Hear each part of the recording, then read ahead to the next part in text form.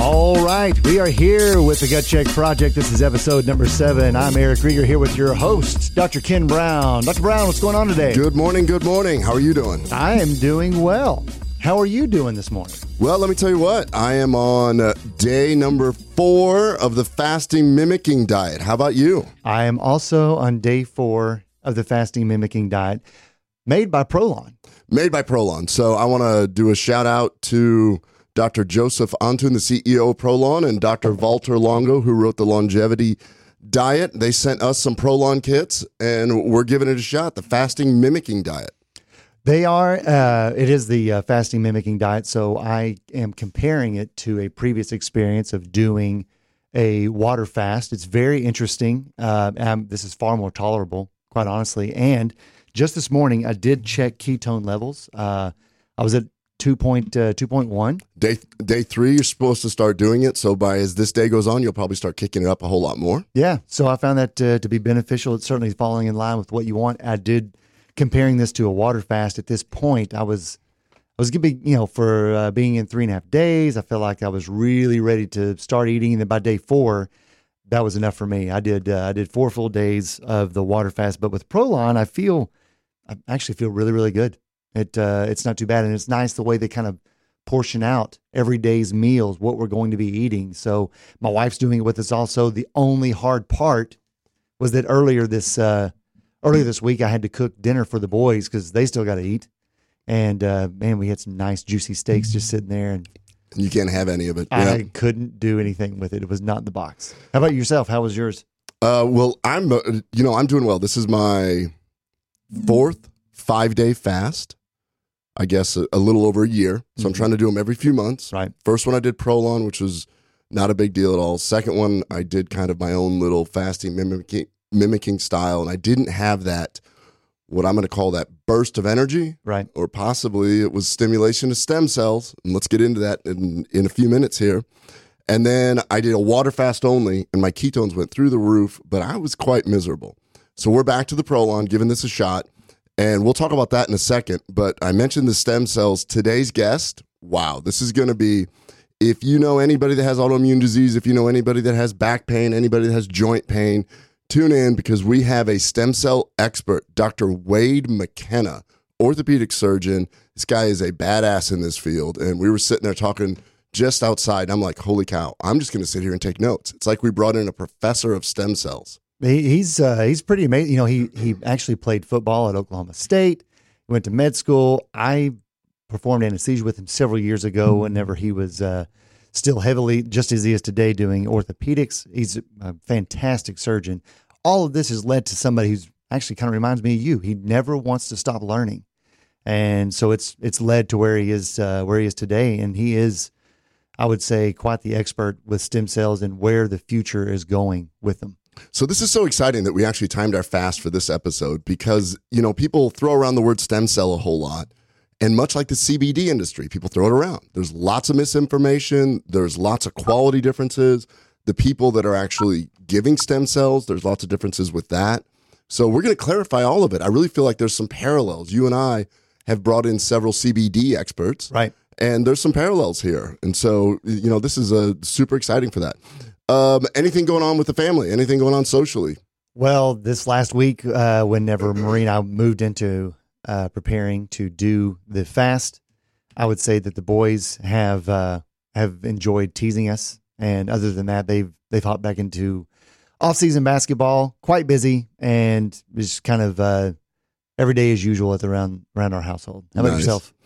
Typical tennis weekend. Both Lucas and Carlo were playing tennis, and they both did really well. It was kind of a little curveball, though. I'm really proud of my team because as we're going to be launching the DHAT Health Box, Dr. Lisa Alvarez actually did a little commercial for us. She did. And so I got a chance to pop into the set, see it, and then move on. It's going to be exciting to see what that happens. I appreciate her taking her time to do that. So another kind of cool thing, I just got off the phone with Dr. Chang Ron out of Houston. Yeah.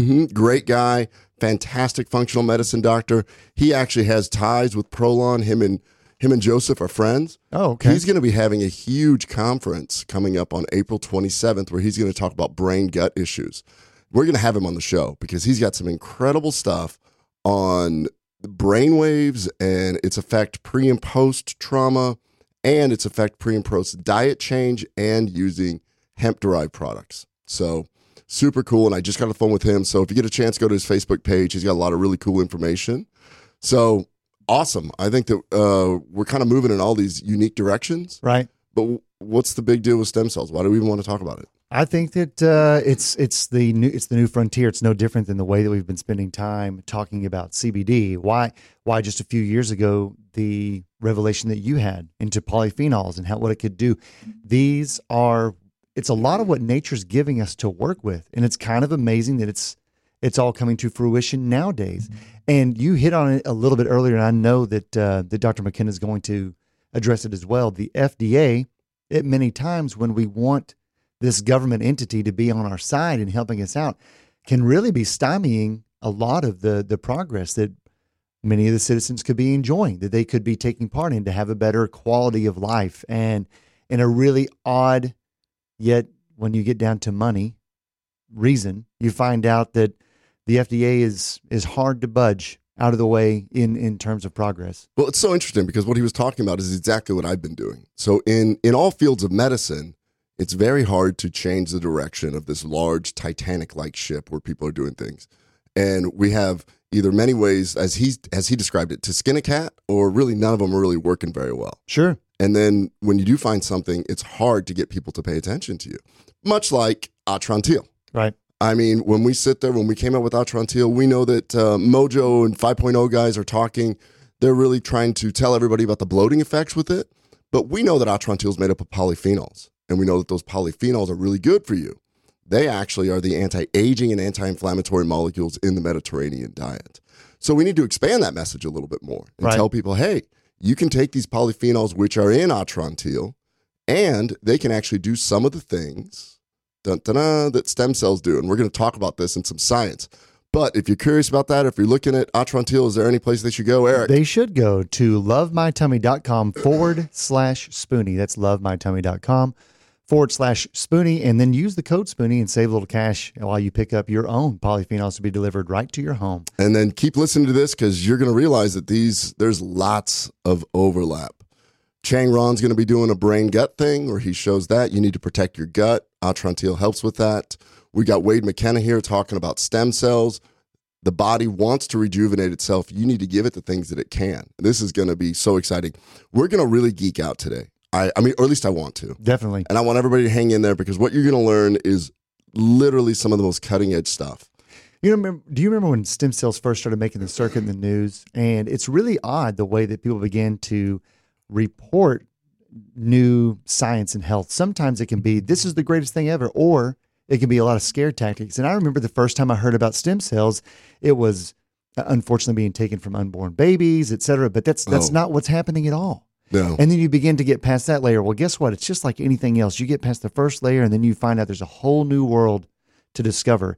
And in terms of what Dr. McKenna is going to talk about, we have lawmakers here in the U.S. that prohibit certain lines of stem cells being used, but they are still incredibly beneficial.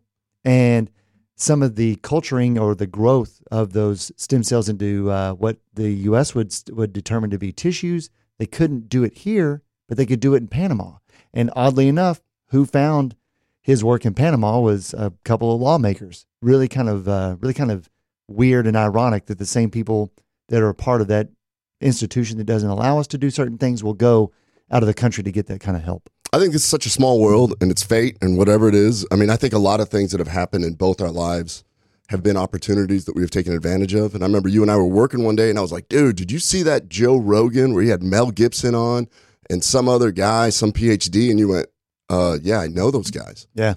And I was like laughing because Mel Gibson said the same thing a lot of people think. He's like, you think about stem cells, you're going to have a mouth growing out the side of your face. And no, it's not at all. As it turns out, he took his dad down to Panama, and his 92-year-old dad, and he got better. And that's when I was like, whoa.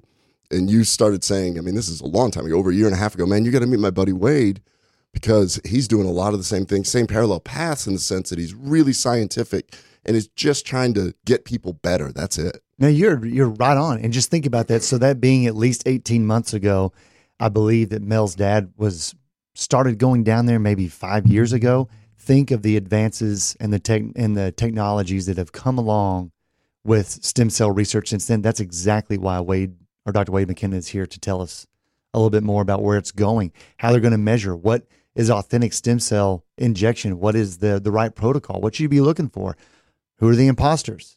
There's a lot of information out there. It's no different than learning about CBD and where to go get the right kind of CBD if it's harvested the right way, produced the right way. I just think it's interesting because I went to a doctor friend of mine, Dr. Marlon Padilla, and we were in his office, and he just started talking about, check this out. I'm now doing stem cell. And I was like, whoa, we're going to have a stem cell expert on this week. You got to take a listen. He's at Hillcrest Medical in University Park area. That kind of thing. Super great guy, very innovative himself, trying new things. Yeah. And, he started to do that. I'm like, man, small world. So now I'm starting to pay attention to all these other things. So one of the things we like to do is get caught up on everything. Let's do it. See where we're at. And then I like to geek out a little bit. So how do I tie this all together? How do we tie our fasting together? How do we get stem cells? And how do we come full circle to discuss what's out there in the literature about what we're passionate about also? Right. Well, that's kind of interesting because what we're doing with diet selection, Atrantil, CBD, fasting, and learning about stem cells, you're going to find, I think, for all of our listeners and as well as us, this is all synergistic. There's a reason why we're toting the mail here with this kind of message. So using our graduate student that always helps us out, we've got some really cool articles tying this all together. And I'm going to end with what I consider really geeky stuff, but I want you to hang in there for me, okay? Let's do it. So the first question is, you're on day 4 of the Prolon fast. Why in the world are you even doing that? Well, it has been shown that in Cellular Metabolism in July 2015, summarized, whenever you go into a fast, it promotes stress resistance. So basically, when you're put on a fasting mimicking diet, or I should back up, we've always known that a caloric restriction diet has been shown in yeast and other animals to prolong life. Valter Longo, in his book, figured out a way that you can eat a little bit and trick your body into believe that it is completely fasting. That's what the fasting mimicking diet is. So this study in 2015 looked at putting mice on the fasting mimicking diet, and they demonstrated that these mice decreased the size of multiple organs, improved glucose control, decreased visceral fat, lowered blood pressure, improved bone mineral density, rejuvenated the immune system, and reduced cancer risk. Oh, wait, it's too good to be true. Are you kidding me? Just 5 days, 3 times a year, and you can accomplish this? But wait, there's more. We got more here. They also showed after they refed the mice. So listen to what this is. The coolest thing about this, and when you listen to Valter give lectures, he said it's not so much the fast, it's the recovery from the fast. Because when they refed them, they showed that in older mice, areas of the brain like the hippocampus showed neurogenesis and improved cognitive performance. Wow. Yeah, so it's pretty wild. So it's the refeeding that's super important, which makes it fun because I'm on day 4 and I'm really looking to some refeeding. Yeah, I can't wait for some refeeding, but I mean, that's all part of the process. And I will say going through my second fast that it becomes easier. It's not as hard as the first one. I know some of that's with Prolon, but it is. The expectation is there. I know what to expect. I know what we're going for. So what would be contributing to better neural thinking? That is a great question. So the question is, what's going on there? So then we dug up an article in the Journal of Stem Cell Research in 2016. What they showed is that fasting protects against immune system damage and induces regeneration by waking up stem cells or by catalyzing dormant stem cells. So what they realize is what this article is describing is what Valter was figuring out right there, or what he had figured out, that it all comes down to stem cells at the refeeding stage. Basically, now that we've thrown out stem cells several times, let's just define what it is real quick. Stem cells are the body's raw material. They're pre-cells for all other cells. Stem cells are the only cells that can generate new cell types, and they can divide into form what are called daughter cells, which become specialized cells that eventually become specific organs. That's all I'm going to say about it, because Wade's going to come in here and blow our minds and tell us a whole lot more with what stem cells are. So for my all intents and purposes, I'm coming in here knowing stem cells can become other cells. Right. He's going to tell us way more with that. So basically, after you fast and then you refeed, you flip a regenerative switch, which promotes stem cell regeneration in the blood-making organs. So that's the important thing. And so when you go into starvation mode, the body will save energy. And one way is to recycle immune cells, and that causes autophagy. So old and sick and dying cells are programmed, hey, go away. Right. And then the autophagy gets rid of the old sick cells. Then when you refeed, the stem cells wake up and they go around, and there's a bunch of fallen soldiers. They don't bother them, but they go around and say, hey, we need new people to replace this over here. Simplistic. Wade's going to get into a much cooler explanation of that. And then with each cycle, you refeed, you get rid of sick and dying cells and replace them. It's like a janitor. It's exactly like a janitor. So 5-day fast 3 times a year, you're just you're just doing some serious house cleaning. I remember Sachin Panda, when he talks about that, that's the godfather of circadian rhythm fasting or intermittent fasting. Right. He's got the mouse models. He still does a prolonged fast because he describes it as you brush your teeth every day, and then, a couple times a year, you go in and you get the deep cleaning from the dentist. And I like that analogy because you're always doing maintenance, which is you're keeping an eye of what you're eating. But every once in a while, you got to do that deep clean. Definitely. And then trying a fast for the first time, you kind of look at it and you're like, why would I not want to eat? But if you look at the history of time and where people were and the movement nowadays to return to health, where people are trying to get healthier, and you look at things like PaleoFX, for instance, they talk about new diets and ways to eat in a paleo lifestyle. Some of that also includes fasting. And the reason is the primal man also went a long time without having food.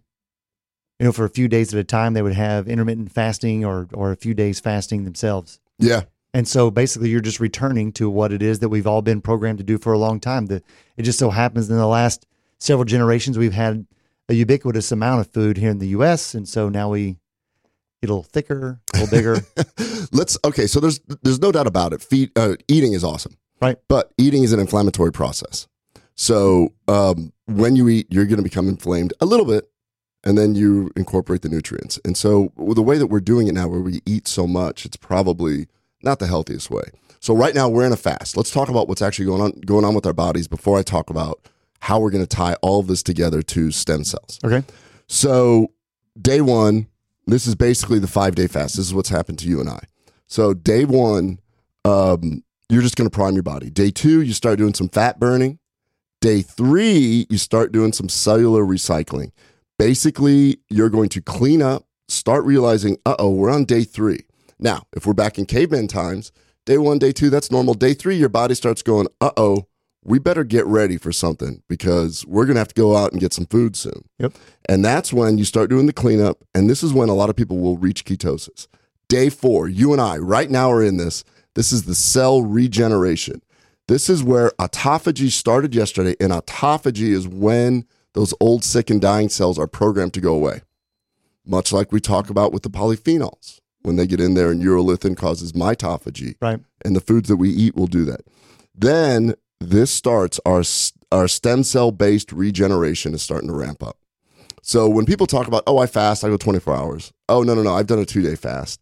We've come this far. When we're this far into it, tomorrow's when all the real magic happens. All the magic. Day 5, regeneration continues. Now we've turned on our stem cells and the body is being rejuvenated from within. Now, the first time you and I did this, our fast, I think it was tonight, but this happened to both of us. We both slept, 2 hours? Yeah, every time that I fasted so far, I feel great whenever I go to bed and I feel really rested. But the last night of my fast, I basically went to bed, and then I woke up again. I was like, man, what a great night's sleep again. And I looked over the clock, and I had been asleep for 2 hours and 15 minutes.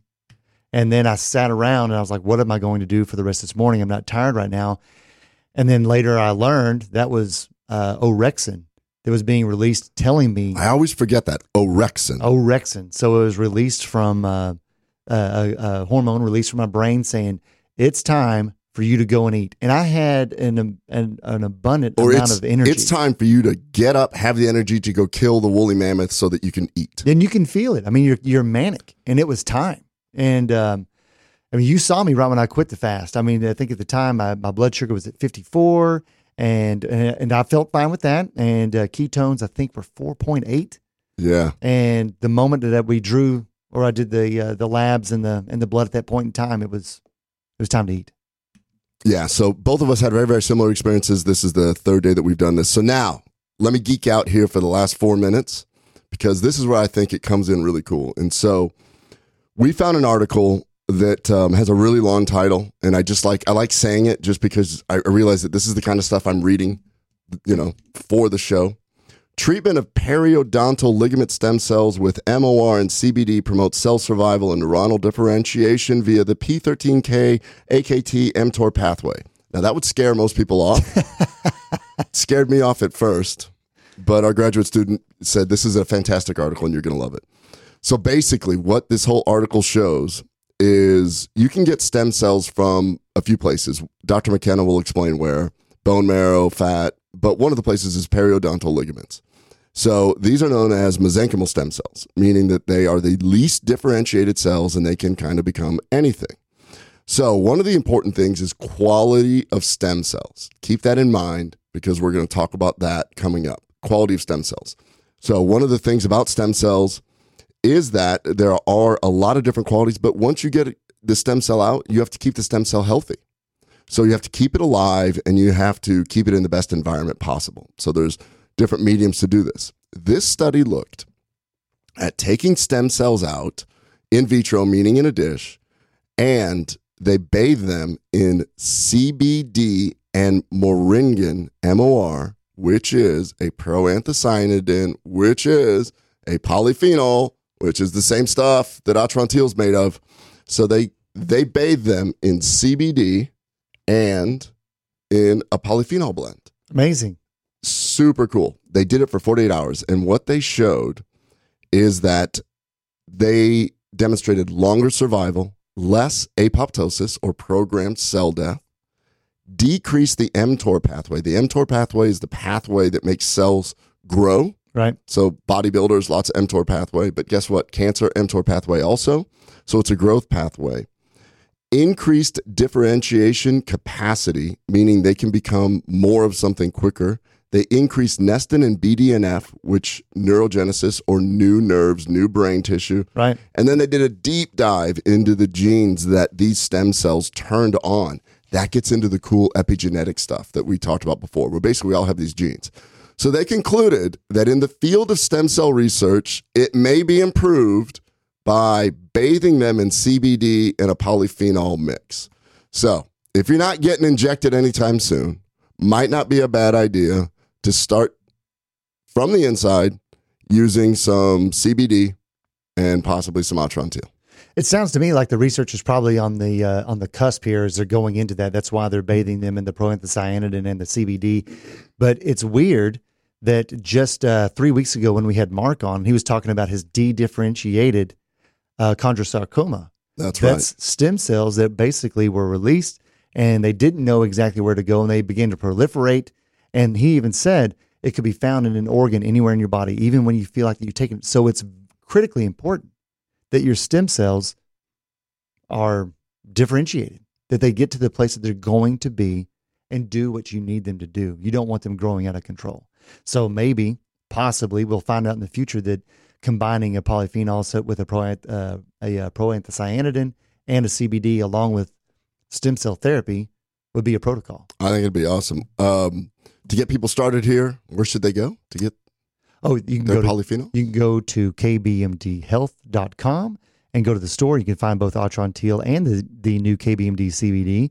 Or you can always go to lovemytummy.com/Spoonie. And here in about 4 minutes, we're going to be joined by the Dr. Wade McKenna. So if you know anybody that has joint issues, back issues, knee issues, and take it one step further, autoimmune disease. There's so many things that now I'm looking into the science of stem cells that it is going to be super cool. We're going to geek out, and this guy knows his stuff. I am excited. Yeah, if you had any questions about stem cells, this is the man you need to turn to. Dr. Wade McKenna is going to join us here. We're going to take a break in about 10 seconds. Anything to wrap up? No, just thank you guys for the Prolon. All right, talk to y'all soon.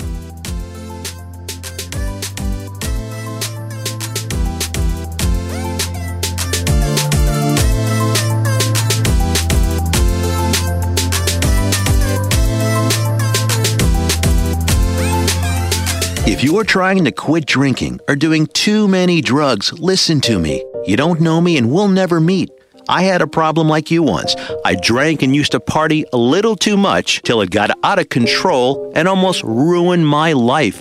I realized I needed help to fix my problem before it totally destroyed me. If you've tried to fix your drinking and drug problem and you know you can't do it alone, you need to call the National Treatment Advisors. They'll immerse you into a 30-day program to replace your old habits with new habits and totally change your life. And if you have PPO private health insurance, the entire program may be covered. Fix your problem right now before it gets any worse. Get clean. Call now and learn more. 800-296-1252.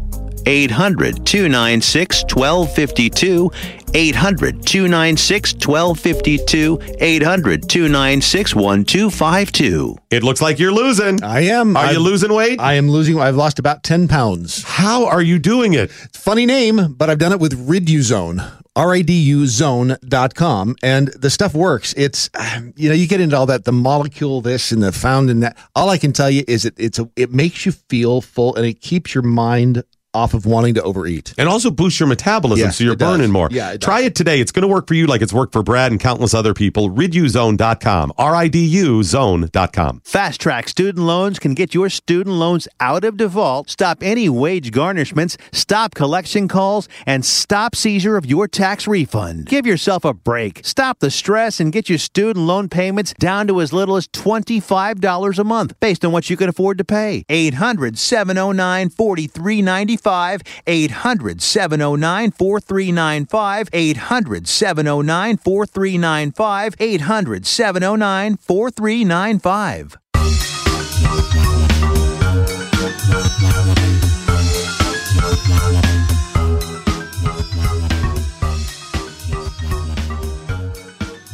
Oh.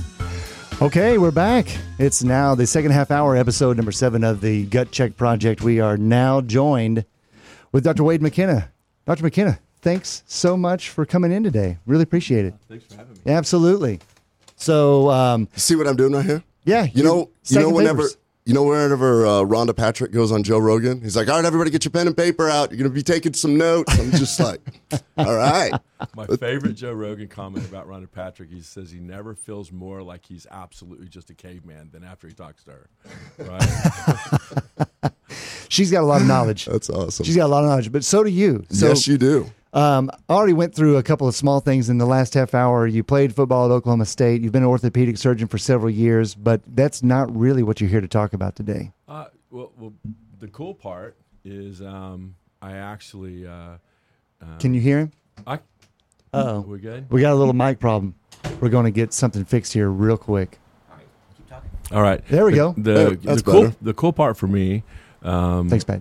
is kind of been allowed to reinvent myself as a traditional surgeon when the science kind of caught up to what we do, and figure out that a lot of what we would think of as traditional medical approaches were less than optimal from a patient standpoint. So I actually did a fellowship in trauma and post-traumatic reconstruction after an orthopedic surgery residency and after a general surgery internship. So during a general surgery internship, when I thought I was going to do transplant surgery, because that was the coolest guys at the hospital at the time.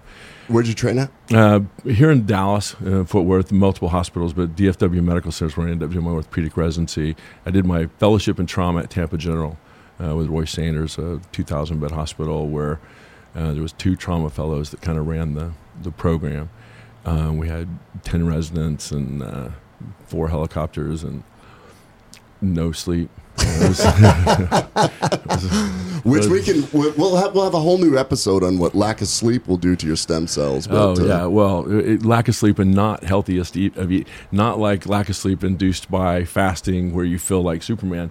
Lack of sleep induced of falling asleep in the lounge chair, waiting for the nurse to tap you on the shoulder to say it's time to go from zero to hero. Yeah. So, but during the trauma fellowship, we became very adept because we got stuck with a lot of the fractures that other people had treated that didn't heal. And so the post-traumatic part of that is acutely we were stabilizing multiple extremity injuries, but we also had to get those people over the multiple extremity injuries, and we would get referred a lot of the trauma patients, the gentleman trauma is what we called it, which comes to visit you in clinic, doesn't come to you in the middle of the night by helicopter.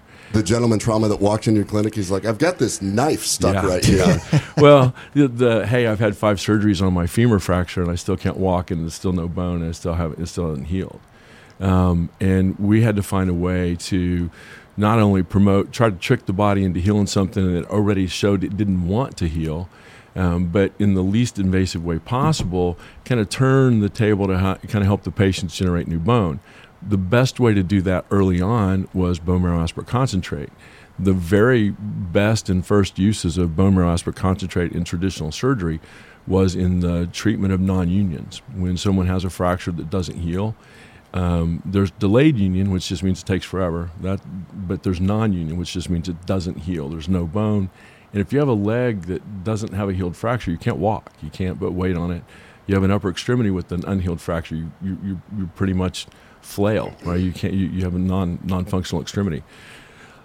Bone marrow aspirate concentrate in the treatment protocol of this allowed us to be much less invasive. Instead of it doesn't make a lot of sense to just take out all the other plates, unstrip the blood supply to a muscle, replate a fracture, further destroying the blood supply to the fracture that already didn't have enough blood supply to heal. So let's go ahead and revisit that really quick, because as a orthopedic surgeon, that's interesting to hear somebody, because that's a knee-jerk reaction. Oh, that last surgery didn't work, let me operate again. That's exactly right. So say one more time what reoperating does. Well, here's the problem with reoperating.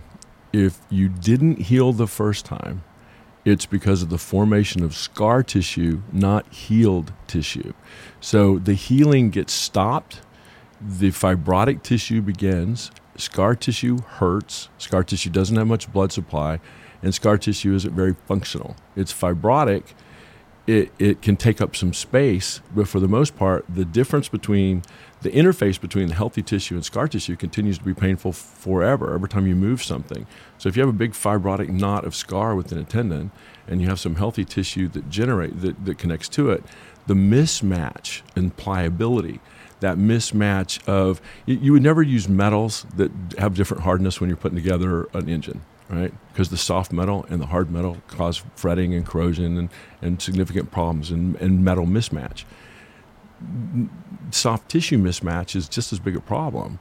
We create scar tissue in people that hurts, generates pain, generates an inflammatory response. So a chronic inflammatory response from cytokines that without decent blood supply to a scar tissue, your body can't get rid of. So you end up with long-term and continued muscle death.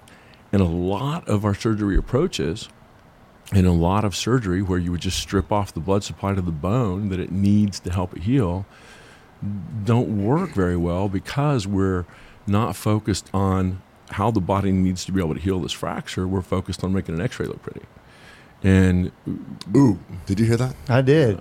Just to make it look nice. So, I mean, I think it's fascinating because essentially I've done the same thing in my practice where I've kind of moved from traditional gastroenterology. You've become almost a functional orthopedist.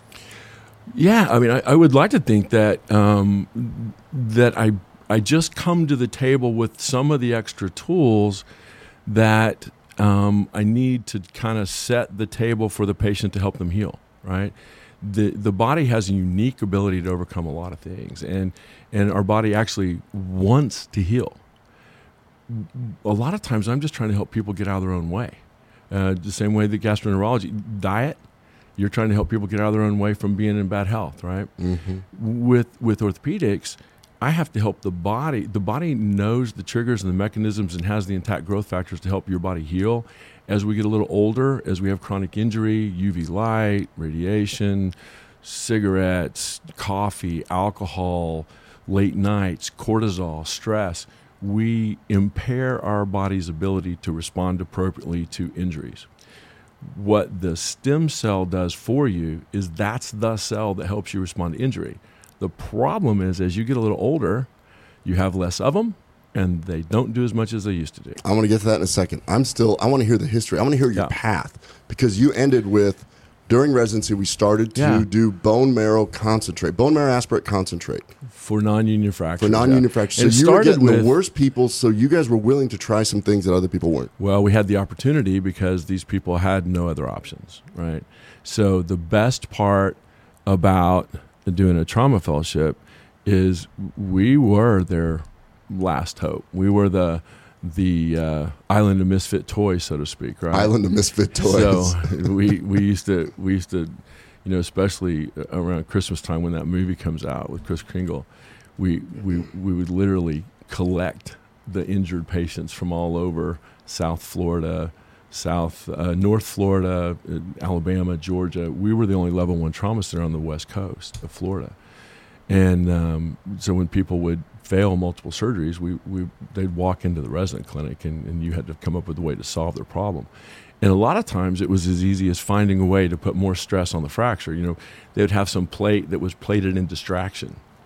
So a lot of times it was just taking some screws out. Sometimes it was loosening up a frame that was holding the fracture apart and didn't let the fracture heal. We would compress the frame so that the piezoelectric effect, fractures need stress to generate bone. So stress across bone generates an electronegative charge, calcium or phosphorus are positively charged. The biomechanics of basic physiology, which unfortunately as surgeons, I don't know when we're supposed to forget that, but apparently we do.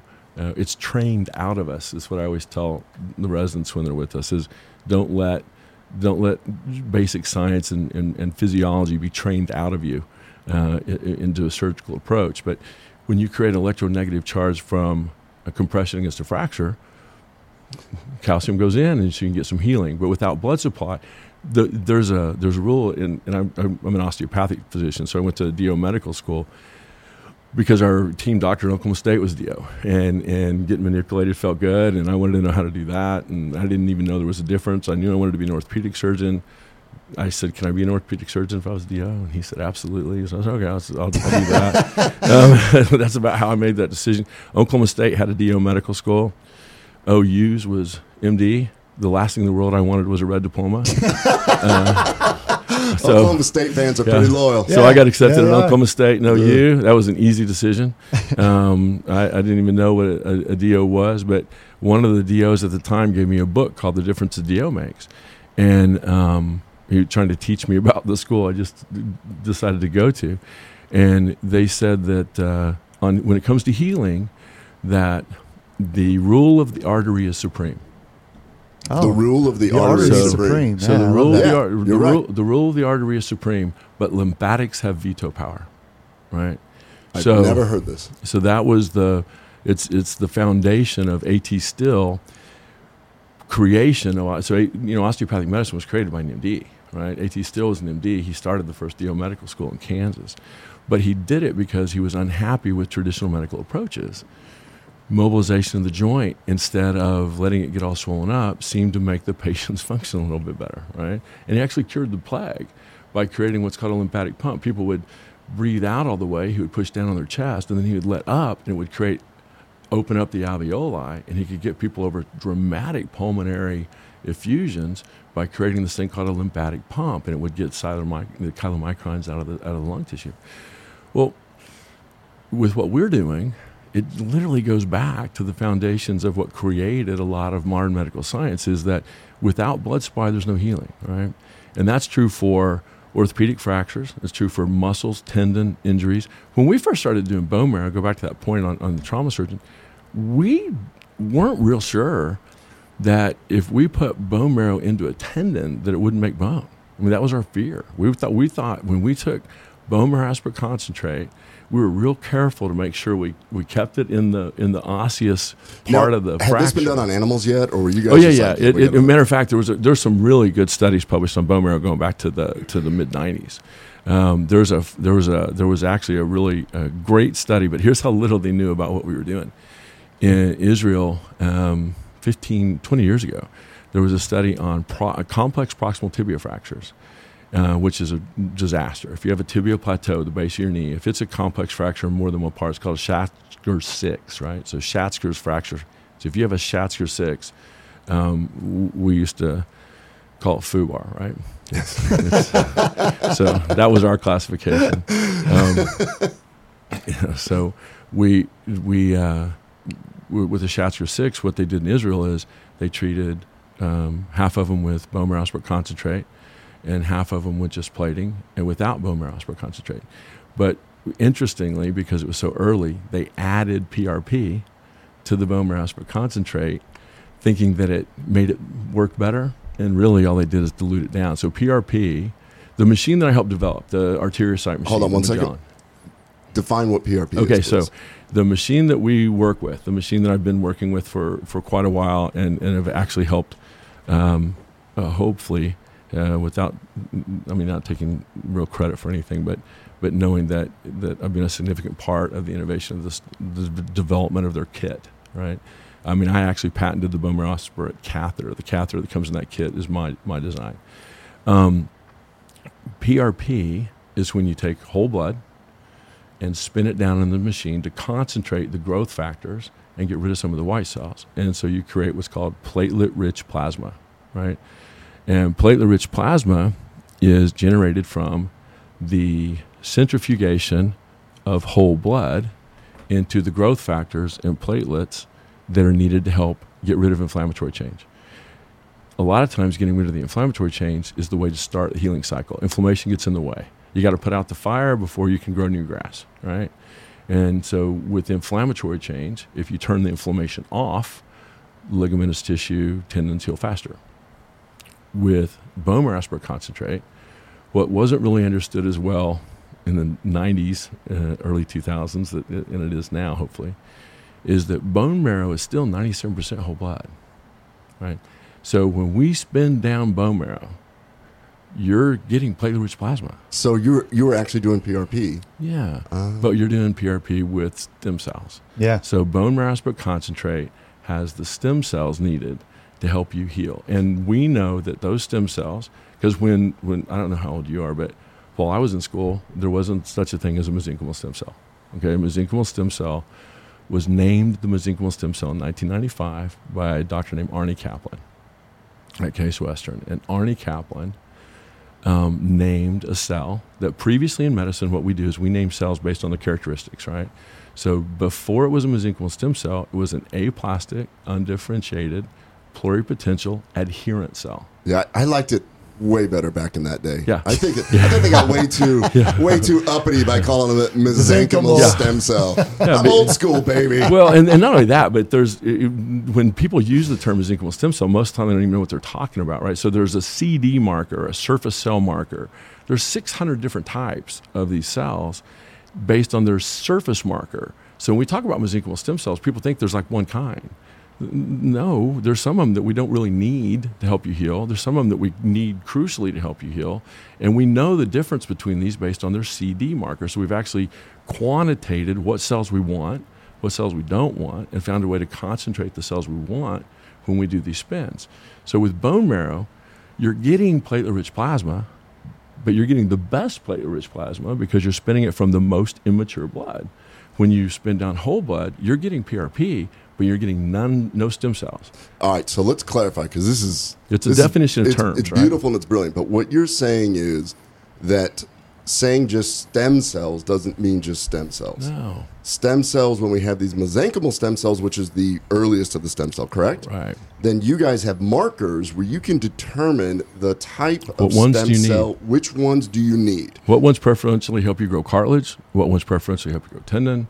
What ones preferentially grow fat? Right, so fat stem cells. If you make fat graft or a stem cell graft from fat, those cells grow fat really well. Yeah. But you know what they don't grow really well is cartilage, because there's a peptide called SOX9 that's not secreted by the fat stem cell. Right. So when we quantitate stem cells, I'm not interested in what those cells could become. Let me just say right now, because this is my pet peeve. If you go to a stem cell lecture, and the first slide they show is this one cell can become these 5 types of cells. And the differentiation and the ability of these cells to become these 5 is what makes it so magic. That's completely wrong, right? That's true in the lab. That's not how it works in the body. What happens in the body is your body sees an injury, it secretes cells, starting with the hematopoietic stem cell, which is the CD34, right?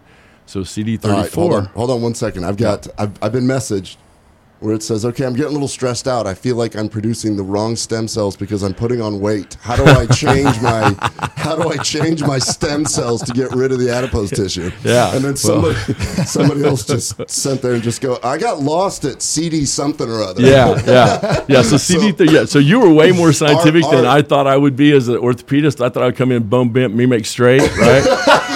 So when I was a resident, or actually when I was at medical school, the running joke at the time, orthopedics was the hardest residency to get into. Yeah, but you had to become stupid right away. And then by the time we were residents, the attendings would just be like, how do we take the smartest guys and make them the dumbest people? Yeah. We need to unlearn. That's what I talk about when I mean it when I say don't unlearn medicine, right? You get the orthopedic resident. It was the hardest residency to get to, but you were expected to never even look at an EKG again. Right? If you walked into a surgery patient and you're like looking at their head or their EKG, the attendings would walk in and go, "What the hell are you doing?" No, right? I think the person to actually talk about this is Eric, who used to put those people to sleep. Where you have a surgeon going, "Can I cut?" And you're like, "No, he's dying." Yeah. Right. Well, interestingly, Eric used to put my patients to sleep. So you would sit there and just be like, Dr. McKenna, are the CD6 and CD7 mesenchymal cells ready? Well, I remember there was a joke that was, how do you find the orthopedist or the radiologist? And they're going the opposite direction at the code blue. So. That's exactly right. They're running away from the scene, right? Yeah. Well, we used to say, if you have $1 and you want to hide it from a surgeon or from any kind of physician, there's different places you have to put it. Right. If you want to hide it from a radiologist, you tape it to a patient.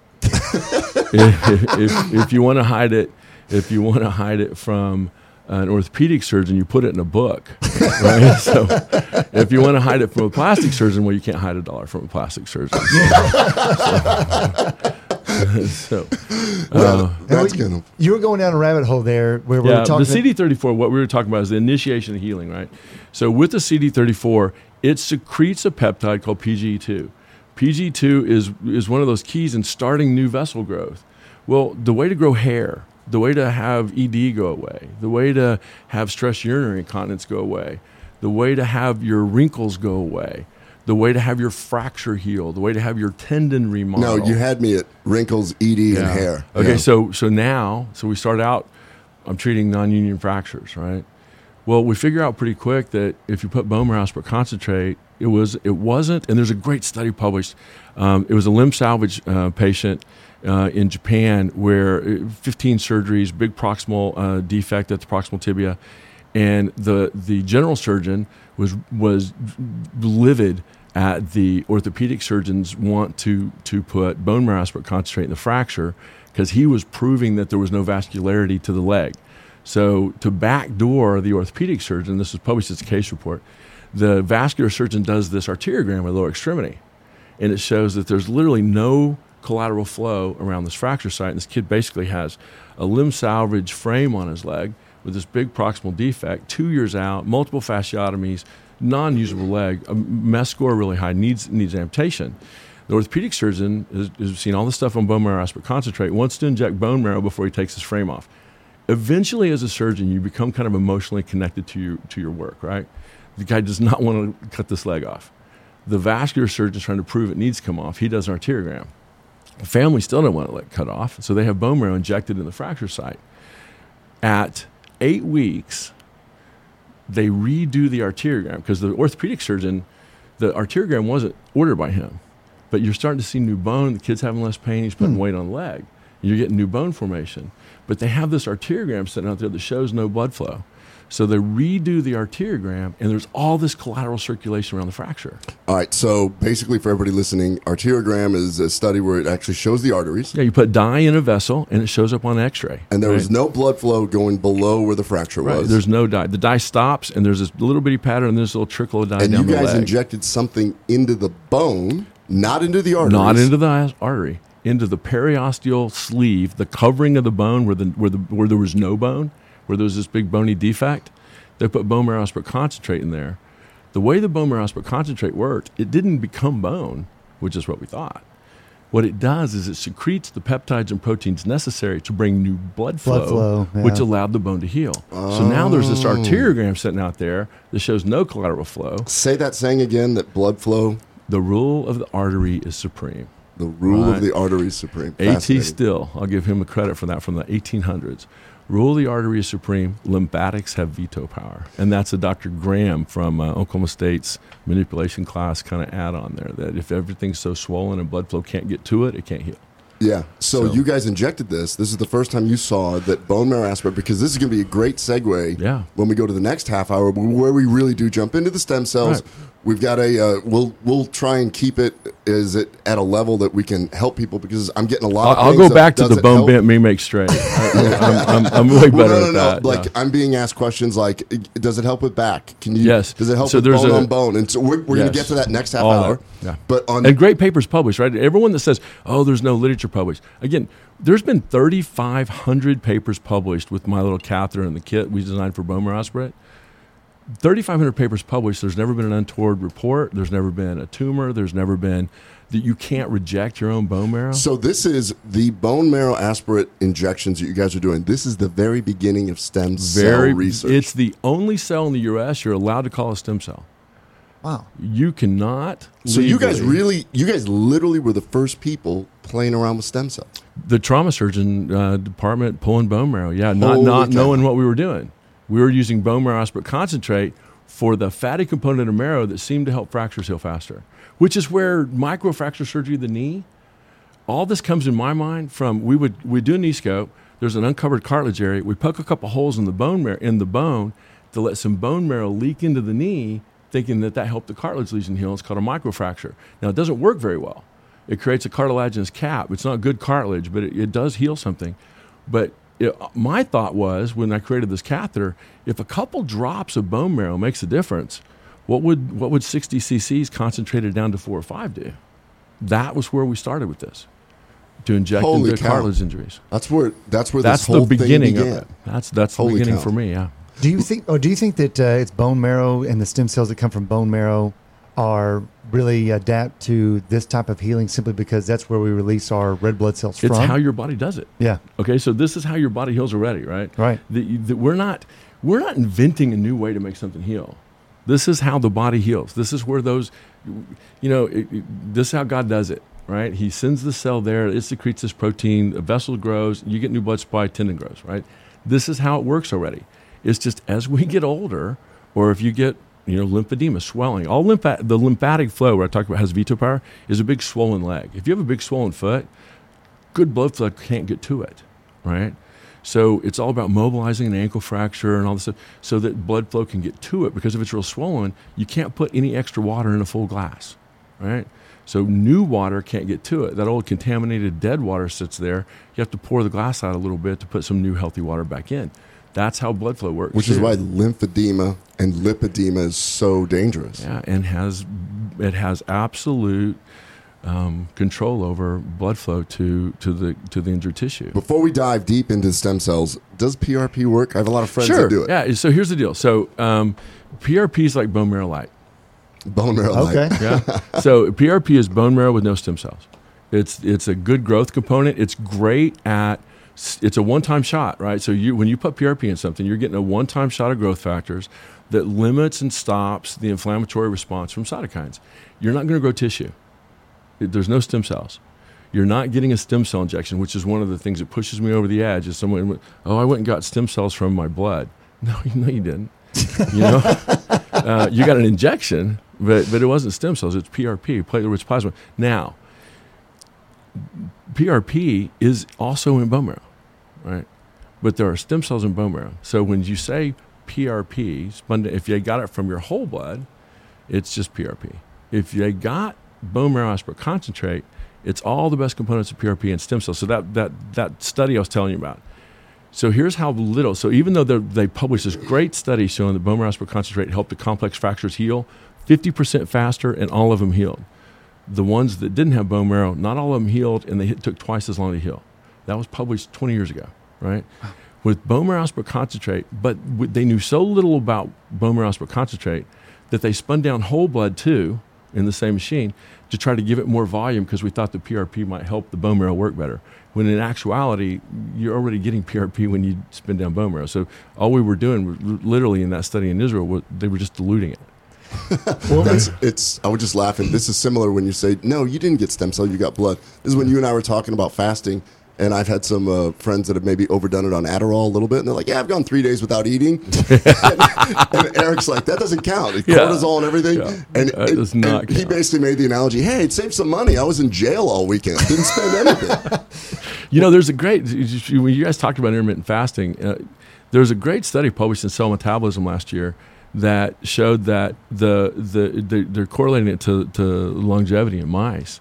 And the mice that had the longest food-free intervals actually increased their lifespan. Well, hey, we've got a whole another hour with Dr. Wade McKenna. I don't want to lose track. We're going to get into disease A states lot. now. Yeah, there we go. Stay tuned, 5 minutes.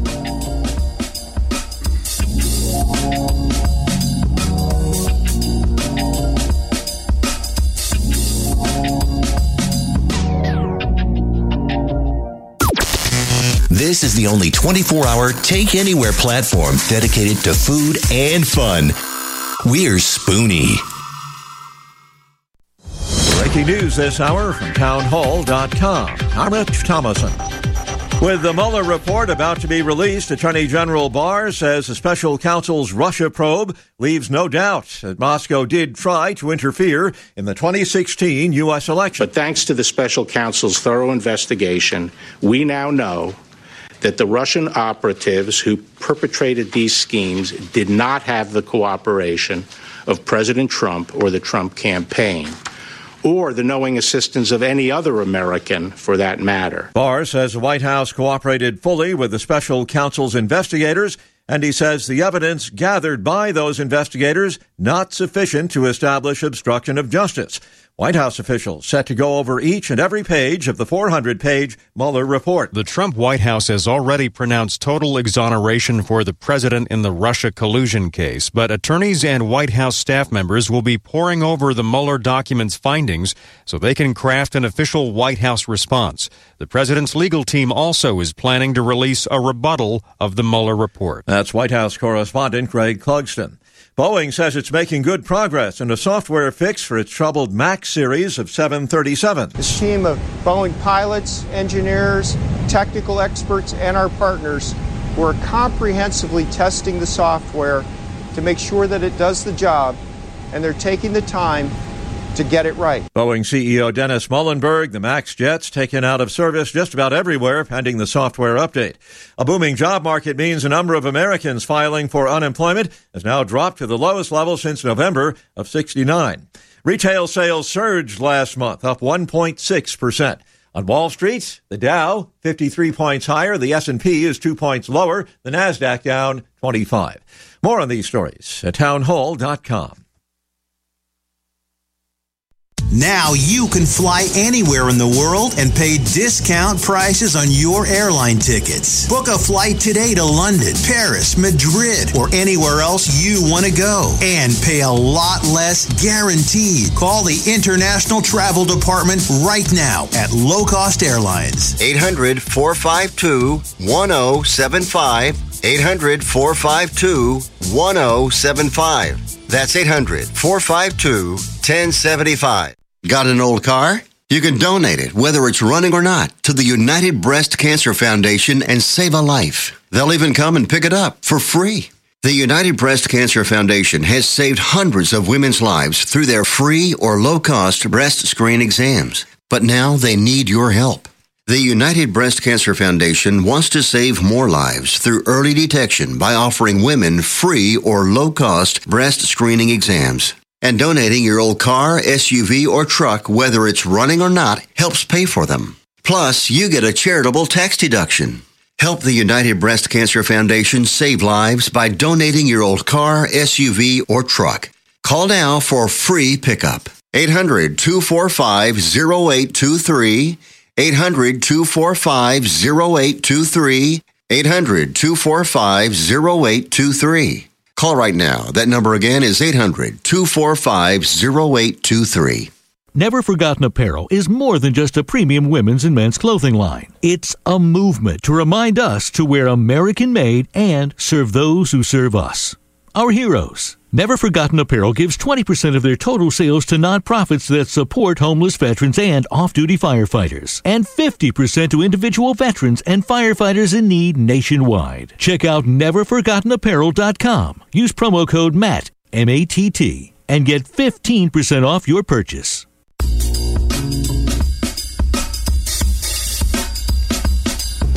Welcome back. It is now the second hour of episode number 7 of the Gut Check Project. I'm Eric Rieger, joined with your host, Dr. Kenneth Brown, and we also have in studio today Dr. Wade McKenna, stem cell expert and longtime orthopedic surgeon.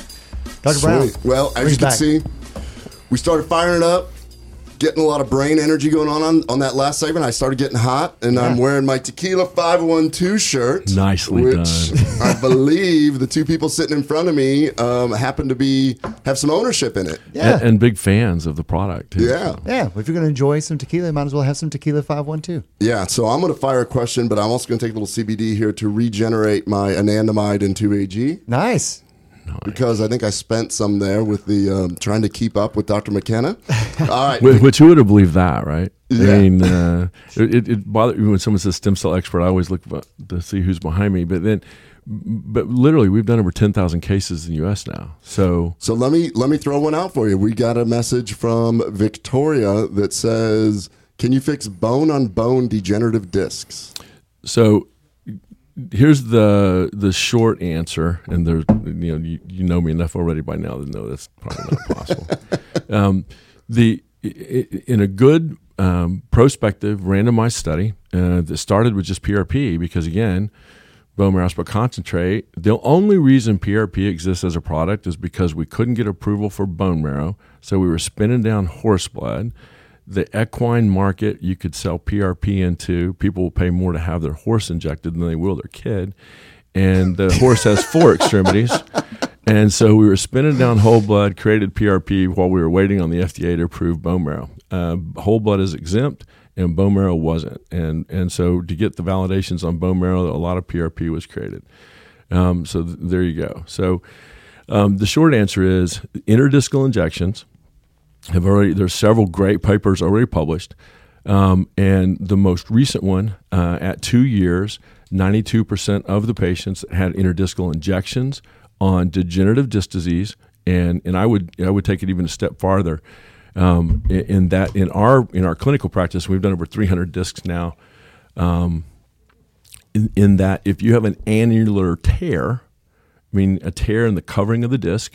That is a primary pain generator. It's a bright spot on the MRI called a HISE lesion or high intensity signal. A lot of radiologists don't fail to mention that, I guess. But if there's an annular tear, a high intensity signal within the disc, that alone is a dramatic pain generator. It can even cause the exact same symptoms as a herniated disc would as far as lower extremity pain and weakness, because the nerve crosses that annular tear. The annular tear generates substance P, generates the cytokines, generates the exact same pain response.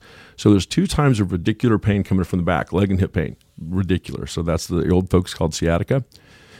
If it can be pressure caused by a big herniated disc, neuroforaminal stenosis, meaning the canal gets too tight, the facets in your back get hypertrophic, get extra large as they wear out. So you can have pressure, stenotic pressure on a nerve where it feels like it's just being crushed. That causes leg and hip pain and back pain. Or you can have a chemical radiculopathy created by a tear in the disc, and it feels the same. Patient can't tell the difference. But one of them, almost everybody always says my bulging disc. Yeah, right. It could be. Yeah. But bulging discs aren't the problem, because here's what we know. Here's what's already published. If I do MRIs on a lot of people that have no back and leg pain, then a lot of them have bulging discs. So how does it happen? How come some people's bulging discs hurt and some people's bulging discs don't, right? Not only that, if you have a bulging disc, the non-operative follow-up at 2 years is the same as operative follow-up. If you don't have weakness, if you have pain that you can tolerate and you don't have weakness in the lower extremity, at 2 years, you're doing the same as the people that had a discectomy if you don't have surgery. What? Right? Wow. Yeah, Wait a minute. That's published for a long time. So we're not. So if you helping. extrude a free fragment, that free fragment will absorb. Your body is really adept at getting rid of items extruded into the canal, and it will absolutely absorb and get rid of a free fragment as long as that free fragment isn't putting so much pressure on the nerve that it decreases the blood supply from the pressure, it causes weakness in the lower extremity from the pressure, the nerve stops working, you have leg pain, you get a little foot drop, you get a little weakness, you need to have surgery. You don't have weakness and you just have pain. What's published now is if we inject that disc, the annular tear that doesn't go away on its own will heal. And most of the time, 92% in that study, if the annular tear heals, the back and leg pain go away. 92%? 92% of the patients that had an injection didn't go on to a primary fusion. Wow. Now, here's the other side of that. The patients that had a fusion, at 5 years, 30% of them had 2 surgeries. So if you have a fusion at one level, 30% of the time within the next 5 years, you're at risk of having a second surgery, either a fusion at the level above or below, or hardware removal or revision, or you get extra bone from the fusion and they have to reopen up the nerve roots, they have to do a nerve framinotomy. Every time you do surgery, the muscles of the back die a little. So the paravertebral muscles, the muscle mass. So when you look at someone bent forward, you know that little, it looks like a dinosaur, right? That little thing, the ridge that sticks up in the middle of your back. Sure. That's called the spinous process.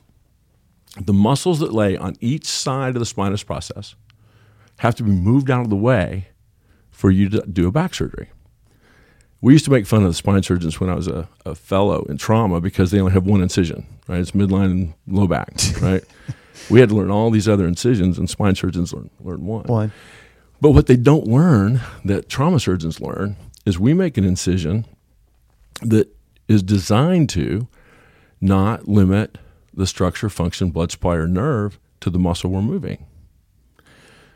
In the spine, the multifidi, that small muscle on each side of that ridge, the nerve and vessel come from the midline in the back. But we're moving that away. And so when you do an MRI of someone's back that's had back surgery, initially the muscles on each side of that look like filet mignon. That's tenderloin, right? That's the back strap. Hey, right? we're fasting. For hunters. We're not talking tenderloin right now, okay? Yeah. Well, I'm real hungry. So when you move that muscle out of the way and you go back and you do an MRI of that back that had surgery, and now they're 5 years out and they're having pain again.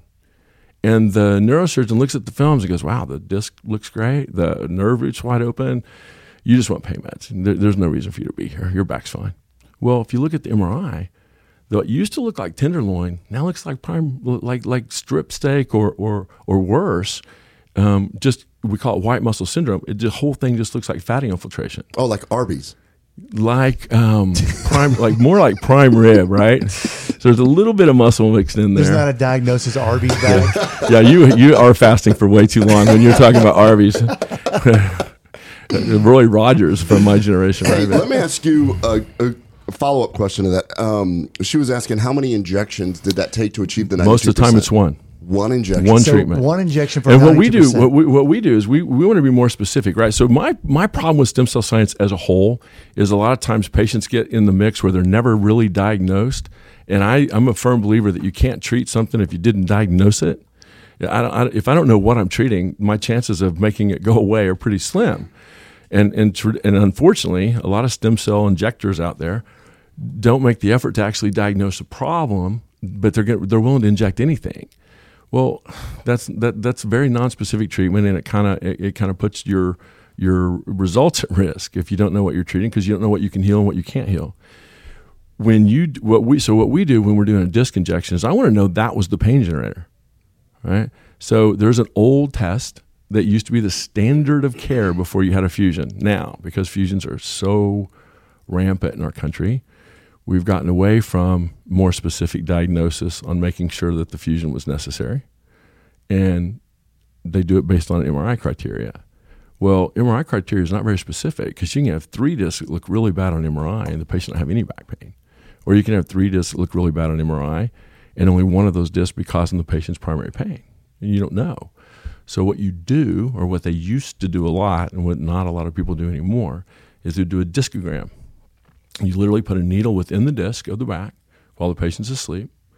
You kind of bring them up into twilight a little bit, and you inject dye into the disc to increase interdiscal pressure and see if it leaks. So if the dye has a tear and the dye leaks out, or it has a really disrupted pattern and it causes concordant pain. So there's 3 things to make a discogram positive. So let me get this straight. When you guys are looking at a bad MRI, you have a patient that hurts. Right. They've got bulging discs. They've got this. You go to each disc and see? So what you do is the ones that look the worst, right, especially ones that have an annular tear, we'll put that patient asleep.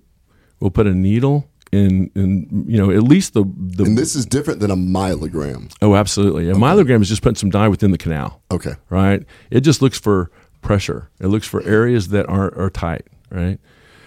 The discogram is positive if 3 things happen. It needs to cause pain. So if I inject your disc and you get this nice little pattern within the disc like a jelly donut, so the disc is kind of like a big jelly donut, right? The middle part of that is a consistency of like crab.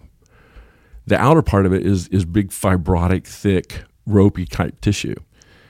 When you tear the rope, the crab can kind of leak out and put some pressure on it, and your body kind of scars that in. So it doesn't often generate a big free fragment, but it generates a smaller canal. And myelogram will show that. But discogram, you're injecting into the disc. When you put dye in the middle of the jelly donut, if it doesn't have a disrupted pattern, it doesn't leak everywhere, and it doesn't cause pain, that's not a pathologic disc. Even if it looks black on MRI, even if it looks like it's herniated, if I inject dye in it and you have no pain, it's negative, right? A lot of negative discs are fused. That's why not a lot of people. Right, so that's what happens when someone doesn't get better. Okay, so you just covered something so yesterday I had a friend text me. He's like, "Hey, give me the name of a good back surgeon. My back's hurting." And I'm like, "Well, I'm like, what is it? Are you looking, is this something that's a chronic thing?" You start asking questions like, is this a rehab thing? Is this whatever? And his response was, "I've been cut enough. I'd prefer to avoid it." And then you start realizing, oh my gosh, wait a minute. There's a lot of times you got to get the diagnosis right? Because there's a lot of pain generators in the back. The facet joint can cause pain. The muscle deterioration after surgery causes secondary pain because that muscle that we kill, that multifidi muscle on each side of that ridge down the middle of your back, as that goes away, that's the primary posterior support of the little facet joints on the side, and it ends up being the primary support for the SI joints, both sides of the back of your hip. So all these people that have fusions or have a laminectomy, a lot of them end up with, about 5 years later, their back's hurting again, their facet joints hurt, and so we inject their facets and do some epidurals. Now you're talking not stem cell injection. Not stem cells. Now, this is traditional medicine, right? And then it's down into their SI joints. Now they're getting SI joint injections. All you're doing is kind of chasing the rabbit of deterioration of the muscle mass that was killed at the time of the laminectomy. So what we do with that patient is you take the dead paravertebral muscles, just like we would if you have a big disrupted tendon. In 2013, we published a study where 10-centimeter mass in the middle of Achilles, we didn't reconstruct the Achilles. I injected cells in it. It completely reformed. The most amazing part is we actually published the study 11 weeks later because she had no pain and was playing tennis again after being out of the sport for 10 years. At 32 weeks, she's English. At 32 weeks, she comes back over to this country. We're having dinner, and because she wanted to take me, my girls were big fans, and she agreed to go to dinner. So we go to dinner, and she says, Dr. McKenna, my bump is gone. I'm like, what? She goes, the bump, my mass, it's gone. So I'm crawling around the floor at Brio's in Southlake trying to look at this, much to my daughter's chagrin, right? But she's right. The mass is completely gone. So I said, look, do you mind if we get MRIs of both your tendons while you're in town? No, that'd be lovely. So we get an MRI. So we'd already published the paper that at 11 weeks we'd healed this disrupted 10-centimeter mass that had been there for a decade in Achilles. And this with no 10-centimeter mass you keep referring to is basically scar tissue. It's all scarred in tendon. Like it's like the rope comes undone. It's a big frayed out knot, right? Well, that frayed out knot hurts, and it's a mass. And she never had it fixed because no one would ever promise her a result. And they wouldn't promise it because you can't promise a result when you're fixing a tendon that doesn't have very good blood supply. The complication of Achilles tendon surgery is what ruined Dan Marino's career, right? So they can't make it heal. Well, we can, but you have to do less, not more.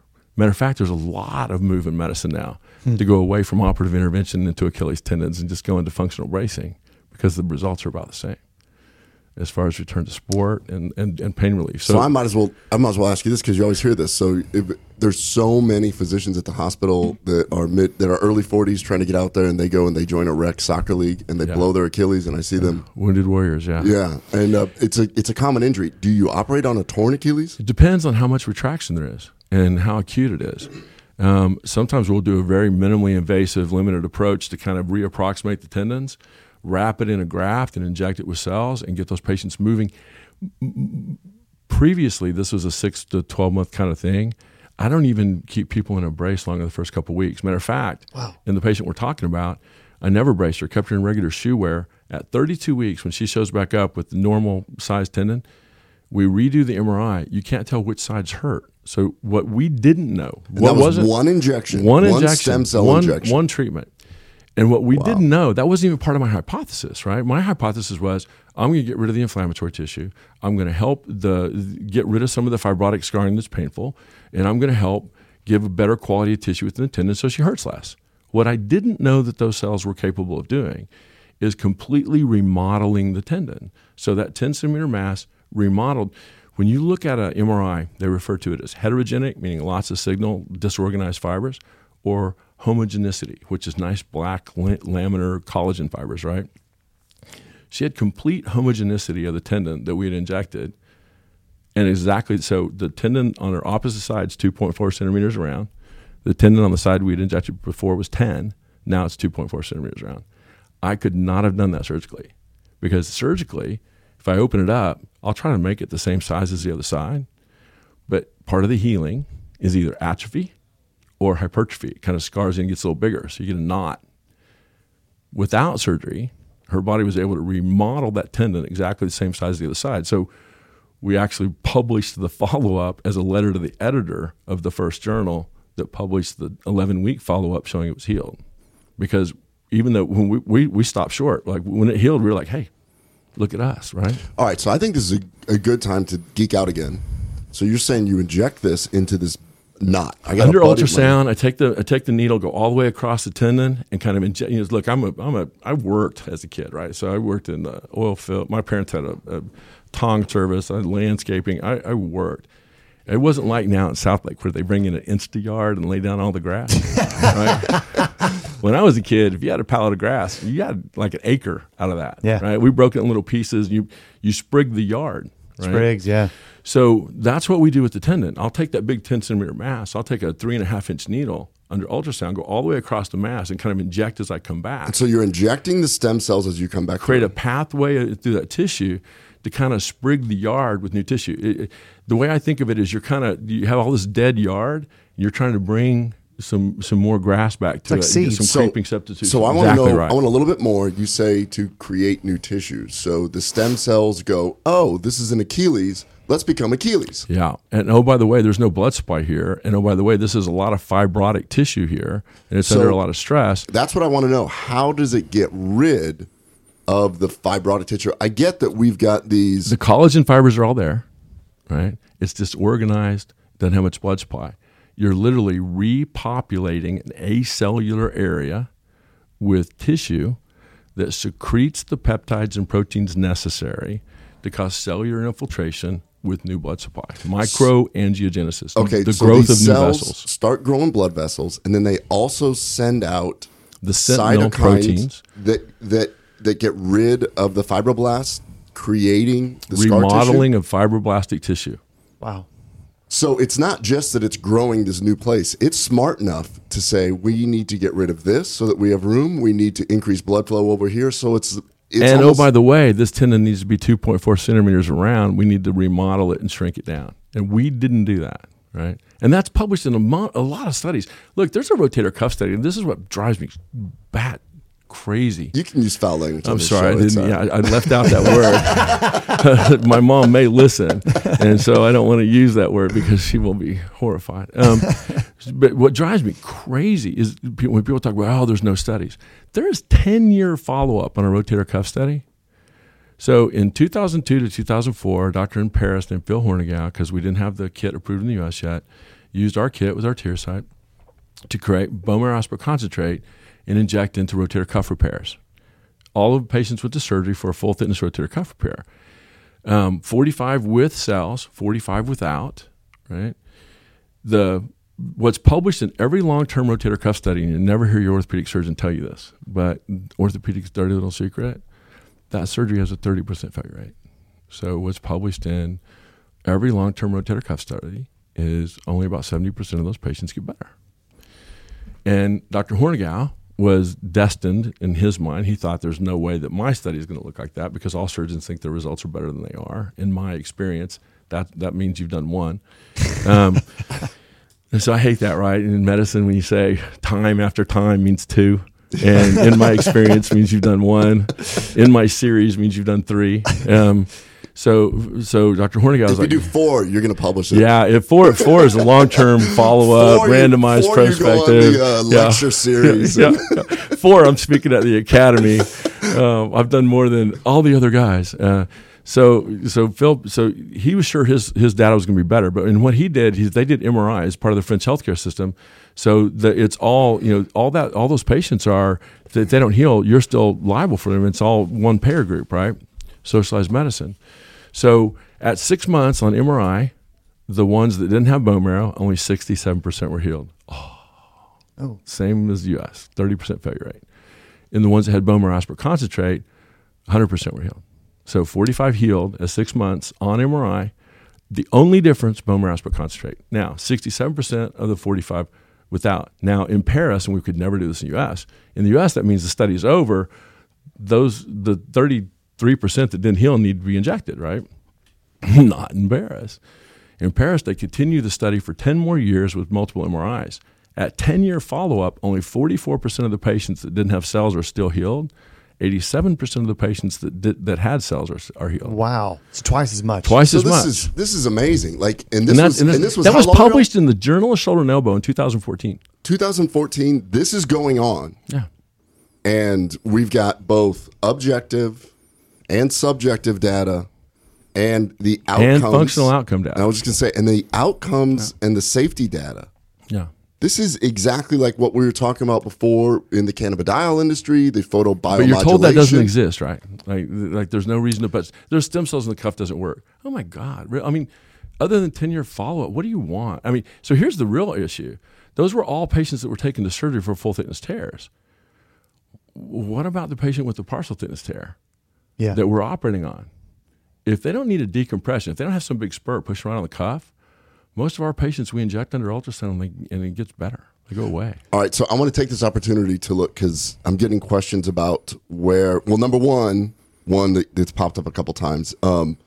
In your clinic, do you guys accept insurance for the surgery part? Sure, yeah. So I'm a traditional orthopedic surgeon still, right? I mean, I still do 50 surgeries a month and see 400 patients, and I have a PA and nurse practitioner, and so. Matter of fact, I still take Medicare because I still do total knees. But does insurance pay for the stem cell? Insurance does not pay for the stem cell injection part of this. And not only that, if it's a non-surgical patient, if it's someone that just wants stem cells injected to the cuff, the insurance doesn't pay any part of that. If I'm doing stem cells at the time of your cuff repair, a lot of times we get the bone marrow as kind of part of the surgery itself. Okay.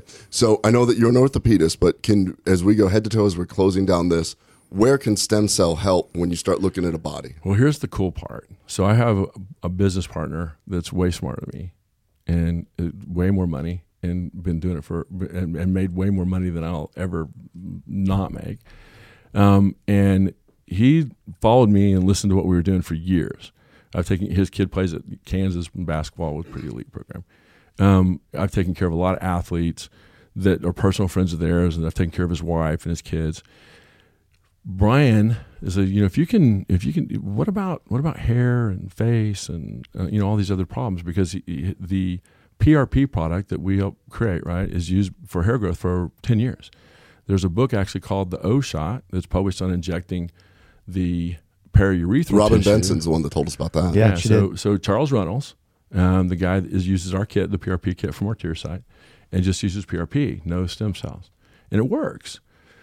But if you put stem cells periurethral, at 2 years, the stress urinary incontinence is still gone compared to a bladder sling. Matter of fact, we've injected patients now for stress urinary incontinence that have had 3 bladder slings, still had stress urinary incontinence.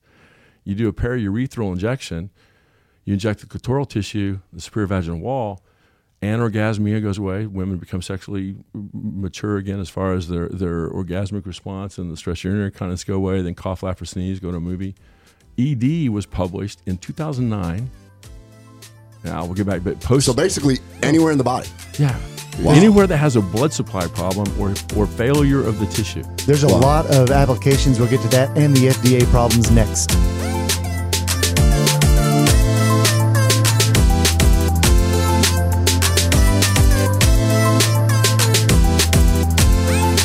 Have you done it? You catch a glimpse of yourself in the mirror? I'm one of those people you don't want to see naked. Yeah, most of us. But I mean, you look and you're going, what the? I know. How did I get to whatever? Yes. Yeah. Oh, it's horrible. Hey there, it's Doc Thompson and Brad Staggs to tell you about a different way to shed those pounds. This is brand new tech. It's only been around for a couple of years or so. It was based on research from the University of California that said there's a molecule called OEA that's found naturally in your body. It produces it in the Mediterranean diet, that when taken in concentrated amounts, it will actually make you feel fuller and boost your metabolism. I've lost about 10 pounds so far. It's amazing. It Now, really is cool. A company said, we can take this to market and make this great product that'll help you. It's called Riduzone, RIDUZone.com, RIDUZone.com. It's Brad's work. It's worked for Brad's, worked for me, countless other people. Go to Riduzone.com and try today. You're going to love it. Riduzone.com. Remember that, RIDUZone.com. Take the pain out of ordering your diabetic testing supplies with Diathrive. Diathrive ships the testing supplies you need directly to you when you need them. Best of all, with plans starting as low as $8 a month, Diathrive is probably going to cost you less than what you're paying today. Diathrive is so convinced that you'll love their service, they're offering your first month of supplies free. Simply type the code DOC, D-O-C, at checkout. Diathrive.com. That's D-I-A, thrive.com. Are you tired of high cable TV rates? Sign up for Dish today and get a $500 bonus offer while supplies last. Plus, lock in your price for 2 years guaranteed. Call All American Dish, your Dish authorized retailer now. 800-570-6630. 800-570-6630. That's 800-570-6630. Offers require credit qualification, 24-month commitment, early termination fee, and e-auto pay. Restrictions apply. Call for details.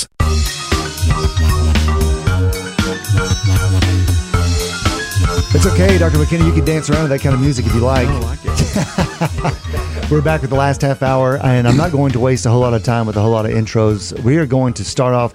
Dr. Brown, you had some questions during the break. You were going to ask Wade just the applications and Panama. Yeah, so basically I was asking you what different places could be, and you said any place where there's blood supply. And then I remember when I was watching the Joe Rogan show, which with your business partner, Neil Reardon, you guys had a clinic in Panama, and then they were talking disease states. So, I mean, we're not saying anything that's going to step on the FDA. You're not recommending it, but what diseases have they done, especially in Panama? So Neil has really good, and Neil's a PhD, not a clinical physician, so he doesn't have that patient care responsibility in the state. So, but as a clinical professional, he designed a process that in Panama for the administration of IV cells. And the best use of IV cells, like we talked about before, it's about what they secrete, right? So autoimmune disorders, rheumatoid arthritis, MS, autism. I think Neil published a series recently of like 2,000 or 2,500 MS patients that have no brain and spinal cord lesions that are more than a couple years out. And there's some fairly famous local MS patients that were pretty well disabled in a golf cart and a wheelchair and are running around on the sidelines coaching football again. You know, when from Neil, IV injection, from IV therapy, letting these cells get caught up in the pulmonary parenchyma, right? I think Neil's protocols are like 120 million cells, 20 million cells per dose. It's 5 injections over a period of several days. He's been incredibly adept at treating autoimmune disorders. Now, there's some of these disorders that you have to continue to treat. I mean, you know, one-time treatment, you'll burn through those cells eventually, and those cells aren't going to give you all new cellular volume, and so you'll have to get some of those have to be retreated, especially with like rheumatoid or some of the more aggressive, like pulmonary fibrosis. He's treated. There's actually Okeanos, a heart hospital in the Bahamas, that's been treating heart failure for a decade. With this stem cell? They're using a different cell. So Neil uses cultured cells from the umbilical cord on the Wharton's jelly in Okeanos down in the Bahamas. Currently, what they're doing is they're taking a construct from fat called SVF, digesting the tissue, culturing those cells, and injecting them IV and curing heart failure. Now, heart failure has been cured for a long time. So there's a study. Heart failure has been cured for a long time. Yeah, just a side note. I remember going to your clinic about 3 years ago. I just stopped by for a visit, and you were holding in your hand the increase in ejection fraction specifically to CHF. Yeah. So there's actually a study published called Symbiosis, and it's a rat study out of Harvard 15 years ago. They took cardiac failure that was induced chemically in mice, connected the vascular system to a non-disease mouse. The heart failure went away. So Wait. Say that again. They connected the vascular system. Did they sew two mice together? Yeah. What? Yeah. Literally, yeah. It's called symbiosis, right? So That's disease. a very pleasant way to say we're going to do some Frankenstein mixing here. Well, here's the problem. Here's what has to happen. The mice that didn't have the disease has to be able to sense the heart failure and still be healthy enough to secrete the cells necessary to treat the heart failure. Right? It's like that new Samsung where I can charge your phone if you put yours on mine. That's exactly right. That's how the movie Human Centipede started. Yeah, so the diseased mouse wasn't able to secrete the right cells to treat his heart failure. I just want to say that I had an over-under of how many episodes we would get in until Eric would bring up the movie Human Centipede. Human Centipede, It took exactly 6. Do we meet it? Nice. You should have. We do this again. We'll be talking about zombies and shit later. But that study was published a long time ago. So at the time, didn't even know why the heart failure went away. Now we've actually isolated the peptides and proteins necessary that were secreted to make the heart failure go away.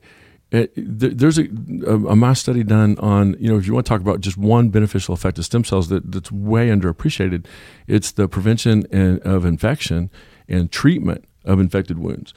There's a study done out of San Francisco where they took mice and iatrogenically created 6 different types of nosocomial pneumonia, what you would get in the hospital. Right. They didn't treat the mice with antibiotics. They took bone marrow split concentrate, made it as a slurry, treated it with a spray, pulmonary spray, and cured all the pneumonia in all 6 different types of mice. Then they took the alveolar, they sacrificed the mice, take the alveolar washings, and could not culture out the bacteria on the alveolar washings.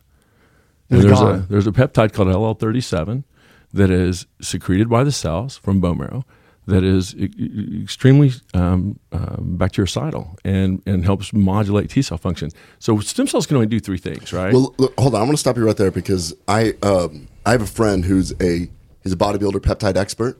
And we got to talking that a lot of in the bodybuilding community, people are using peptides. So the way are we talking different peptides? Can I just take the CHF peptide and fix CHF?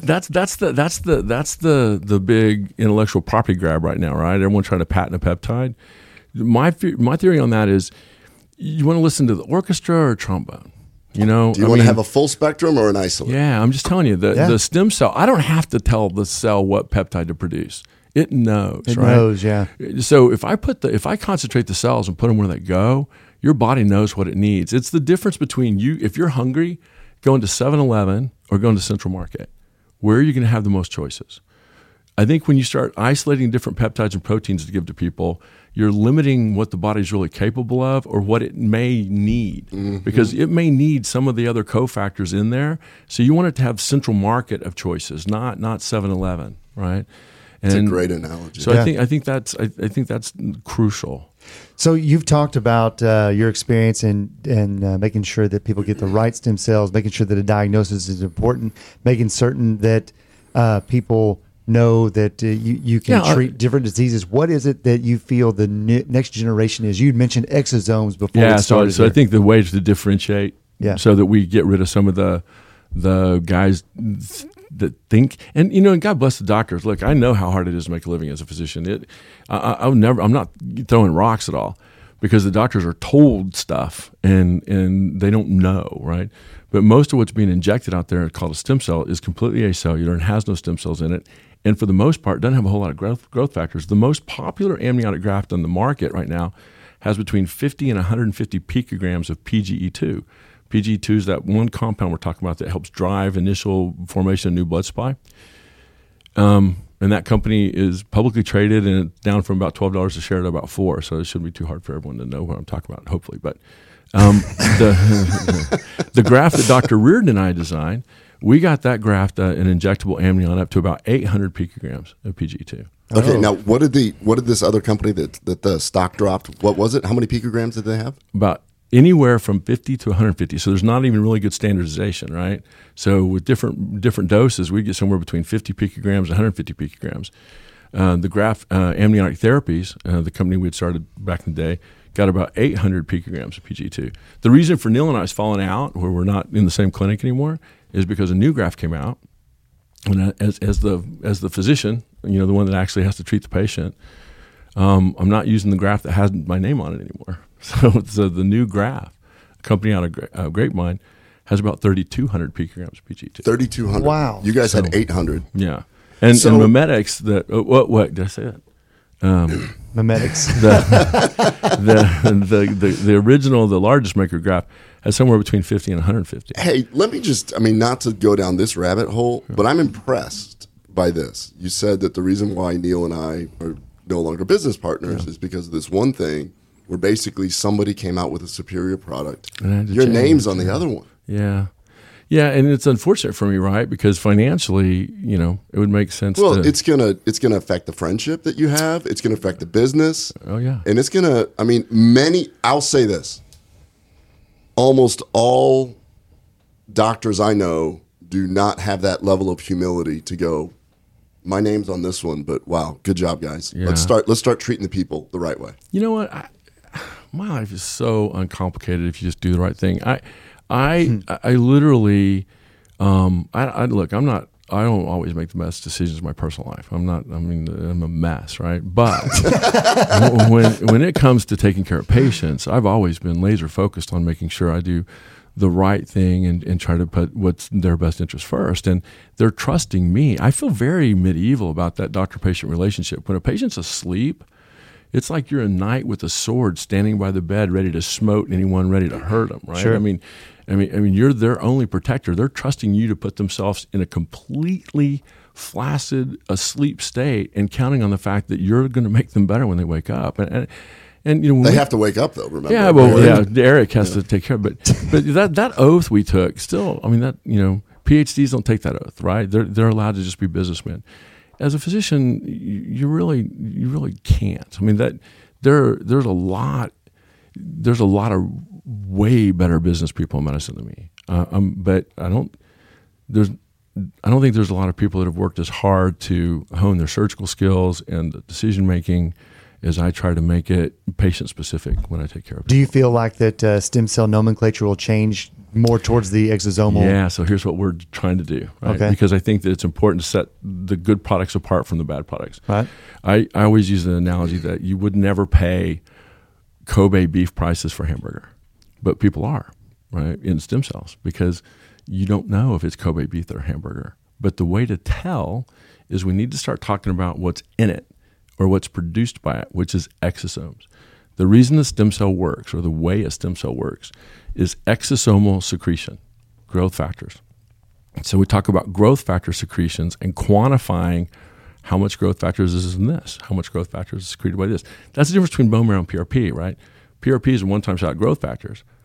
Bone marrow is an injection of cells, one-time shot of growth factors, but those cells continue to produce growth factors for 16 to 20 weeks. Lots of PRP shots if you give a bone marrow injection, not one, because those cells stay metabolically active. With amniotic tissue added to it, so as a tissue graft, now we have day one cells. So if I use your bone marrow has seen UV light, radiation, everything you've ever done. All your stress has had an effect on your quality of your bone marrow. Amniotic tissue hasn't seen any of that. It's day one tissue. Now it's stupid, but it's really strong. Produces a lot of stuff, but I don't know what to do with it. Your bone marrow is the director of the play. It can be, a movie in a warehouse with 5 guys that everyone dies, or it can be Lawrence of Arabia, 100,000 people in the cast. The larger the cast of characters, the more that's possible. And that's what Amnion does. It gives you all the growth. The analogy I use all the time is if you're moving, you want a guy like me stacking the truck, because I'll turn the sofa upside down, I'll put the table on the floor, I'll get everything in one truck. But I want a bunch of 17-year-olds helping me get all the furniture out of the house. But if they stack the truck, you'll make 5 trips, right? Bone marrow stacks the truck. Amnion delivers you a real high concentration of growth factors and exosomes. Okay. You actually lost me there for a second. So are you saying that the amniotic origin of these cells is the superior one, or the bone marrow? In growth factor number only, right? So when it comes down to just pure amount of exosomes right at the beginning, your bone marrow is kind of limited sometimes. If you're 70, right? If you had radiation therapy, if you smoked ever, if you drink a lot, so your cells... I like how you looked at Eric when you did that. Yeah. Well, he did get me involved in 512 like 10 years ago, so he may be responsible for my lime affinity. I tell people all the time I don't drink. I'm just addicted to lime. So, but all that has an effect, right? Age has an effect. So you do not have as many cells as you were born with. So do you guys mix the two? Is what I'm getting at. Now that would be the FDA would hate the wording on that. I will inject the 2 in the same location. Right? So I'll use your bone marrow to get all the initiation, the healing started, because it's the smart cell. And it's the stem cell, right? If we're doing a stem cell injection, it's bone marrow. If I'm using amnion, I don't talk about it as a stem cell injection. It's growth factors. It's an amniotic tissue graft, because that's the way the FDA says it has to be worded. I'm injecting an amniotic tissue graft into an injury. Now, we've used amniotic tissue since 1910. So the year Marconi invented the radio was the year the first amniotic tissue was paper published in medicine for burns and corneas. But it was dead, right? But it helped burns heal and it helped corneas heal. Now, we don't have to kill the amnion. We can sterilize it. This is where genetic testing is coming so cool, because now you do a genetic swab of the mom, the baby, the membrane. We know that graft doesn't have the gene for cancer someday, let alone any disease now, right? So genetic testing made it where I can take this graft, not have to irradiate it, not have to kill it. I can freeze it down to minus 80. I can make sure it's sterile. We can wait for the cultures to get back. The way to test contamination of graft is endotoxins, right? So sterile water has 0.050 endotoxins, or 0.054. That's qualified as sterile. Our graft has 0.050, so it's more sterile than sterile water. But it's live, healthy tissue that your body cannot have an allergic reaction to. Amnion is completely immune privileged. It's what protects mommy and baby from each other, right? And it's really good at that. But it also secretes all the growth factors necessary to help you become a baby. Now, we don't want baby. I don't need anything fetal. I need maternal. So the amniotic membrane, the placenta, is maternal tissue. Everything that comes out of mommy after the baby, those are the cells I need to help you heal. Because I don't want you to turn into, there's some studies out there where they took fetal stem cells, injected them in the back, and guys grew teeth out of it, right? A teratoma. Well, you're never going to get tumor formation from So Mel Gibson wasn't tissue. that far off about growing a mouth out of the side of your face. Hey, man. Well, Mel Gibson's a big fan, right? So Mel went on Joe Rogan and told him I cured his back. So I'm not speaking out of turn to say that when he went on Rogan and said, we cured his back in South Lake, that, we must have done something pretty, he had he had significant issues. All right, so now this is a perfect time to sit there and get into why in the world are we not doing this everywhere? FDA has been an issue, right? Well, yeah, and it's the FDA is a huge issue because of the way the drug company FDA paradigm works. We're the only country where you spend $5 million to get a job that makes $60,000 a year. Mm-hmm. Where does that $5 million come from, right? In 2008, I don't know what happened in 2008, but in 2008, something politically happened where the FDA was less than 20% of the size it is today, and it didn't really govern tissue graft. Fat, taking stromal vascular fraction, digesting it, culturing it, wasn't a big deal before then. Those were, we could get the stem cells, and they weren't they're not the best stem cell in the world, and bone marrow wasn't even really regulated. So it wasn't the best stem cell in the world, but it was readily available. We knew how to get it, and digesting it wasn't against the law. And now digestion of the tissue is qualified as more than minimally manipulative to the cell and is against the law. And we can't culture it. We can't expand the fat as a subset by itself isn't a great graft unless you grow it. Sure. If you get a lot more cells, it can be viable, but it's not good just with them. I mean, it doesn't do much. It's pretty inert. So where's the future going to go with the FDA and the recognition Well, of the we have to advances? politically change the environment, right? We have to make it where every congressman and senator isn't put in place by a drug company. Is that what's holding it back? I mean, because I think what's holding, when we had, who was our guest that talked about policy? Joy? Joy. When we had Joy on, it's a lot of misinformation. Basically, it's old archaic laws that carried over that still listed hemp as this Schedule 1. In this case, is it misinformation? Man, I would love to think that, but I will tell you that when 90% of Google's ad revenue comes from Viagra and Cialis and statins and Humira that destroys your immune system. If we publish a paper and you don't know where to put the comma, you're not finding it. And it's not an artificial moving us down the ladder. I mean, I have to feel like that, when a drug company puts something out, it's way at the top of the food chain, even if you do a stem cell product. Same way with hemp and CBD. If they make it a drug, it's going to, it'll get through it really quick. If it's homeopathic or you can grow it in your backyard, all of a sudden it's a class 1 drug. The U.S. government used to pay people to grow hemp. I mean, there's an old commercials, rope wins wars. The federal government during the World War was paying farmers to stop growing corn and soy and grow hemp because we needed ropes. Right. Ropes win wars, right? And, somehow with prohibition, we got tied into that. And then when they repealed it, it didn't get repealed. Right. But it just got bundled in with alcohol during prohibition. That's what happened. But the legalities of it, the regulatory part of it, is because that's about when drug companies started to get popular. Medical school was started by the Rothschilds who, oh, by the way, owned the first drug company. So they had to teach guys how to write their drug. So, I mean, it's not a conspiracy, but... Well, I mean, I'm sitting here thinking about if somebody's listening to this and they're in a wheelchair with MS. Yeah. Looking at a drug that's costing $10,000 a month. Right. More. Really, the average cost of an MS patient in the U.S. is $290,000 a year.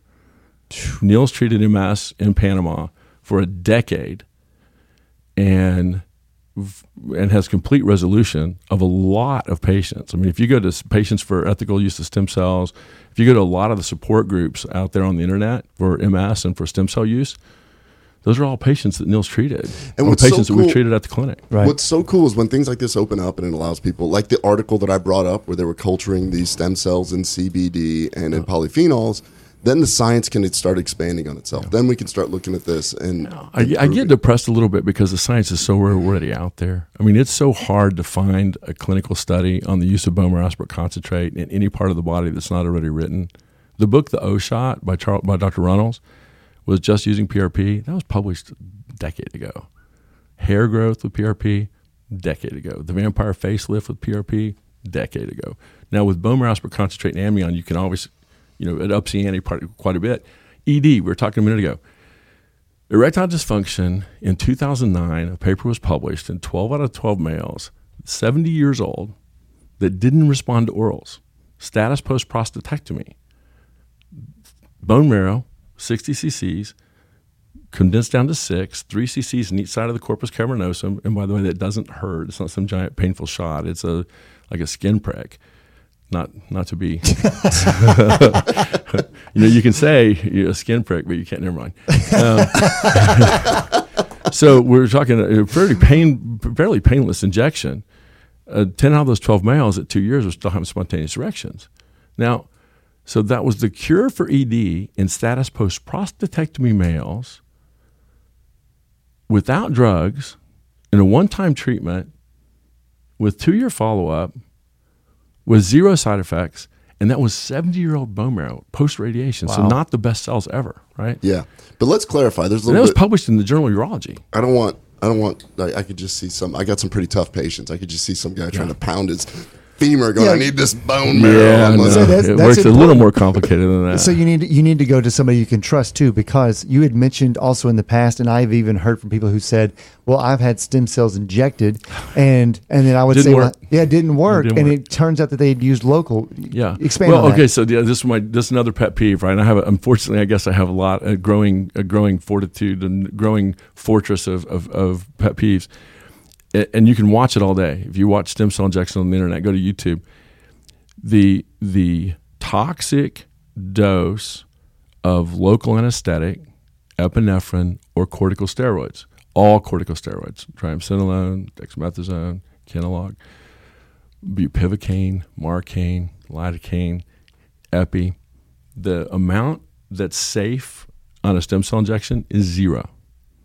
So what does it do to the stem cells? It lyses them. It destroys the cell wall. So that you destroy them on contact, right? So in culture, none of these cells make it through the first hour if you add a drop of lidocaine to your culture platter, right?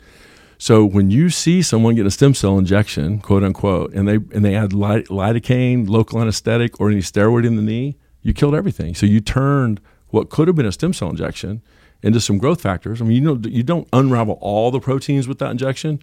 You destroy all the cell walls. So you're no longer getting a stem cell injection. It's just growth factor with no differentiated cells, right? Okay. Yeah. So it may make you a little bit better, but it's not going to grow tissue. You're not going to grow cartilage from that. Sure. Because there's no cells. You weren't given a stem cell injection. You were given a stem cell injection right up until you put local anesthetic or steroid around it, and it kills everything. Do you see the future of this as being a mix between the amniotic and the patient's own bone marrow? I think that's what's legal, right? So right now that's all we have, and that's what's legal in the States. And we would never culture bone marrow because you can grow tumors if you get about 5 cell passes with bone marrow aspirate concentrate. You will cellular expansion. You can get some mutagenic component of that that you don't get with postnatal tissue. By the way, as you culturally expand postnatal tissue, you don't have the mutagenic potential or meaning to form a tumor or cancer that you do with bone marrow aspirate concentrate.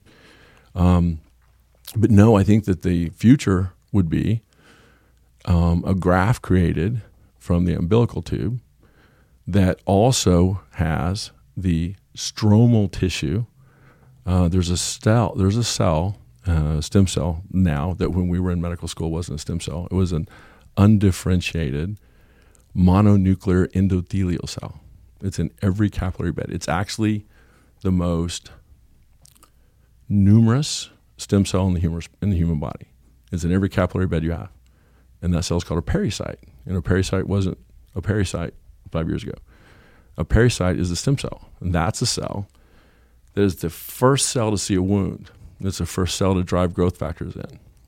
It's the first cell to cause the hemopoietic or the CD34 cell to come into the wound.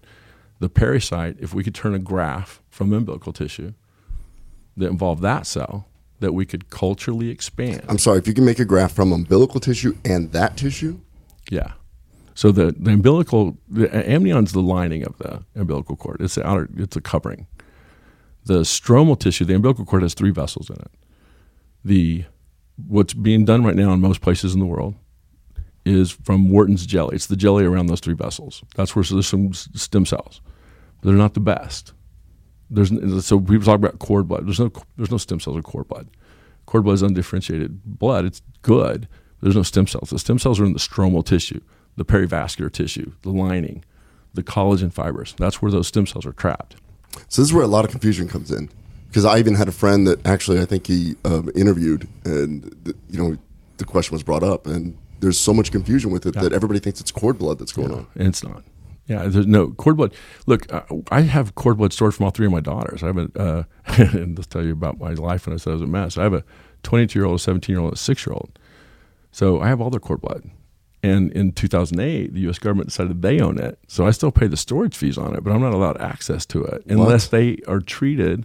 And if my kids have an FDA-approved diagnosis for the use of cultured and expanded cord blood, they'll give some of that to me and let me treat the kid. So if there's 3 different types of leukemia right now that are completely curable, if you have cord blood stored in your kid or first-degree sibling gets one of those types of leukemia, it's 100% curable from the cord blood you have stored. And that's all the FDA will allow you to treat.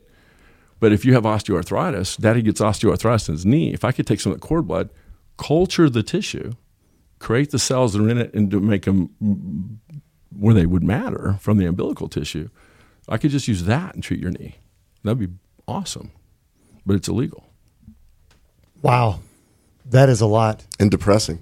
Yeah, it is. I mean, I'm literally thinking of people with heart failure, people, with, let me ask you. The heart failure study, they actually took those cells and they were squirting them in the pericardium. This is a different study, but in mice, they were squirting in the pericardium in the mouse to cure heart failure, and it worked. But they couldn't, when they killed the mice, there was none of those cells within the heart. So how did it cure the heart failure? Yeah. So then they gave them intravascular, still cured the heart failure.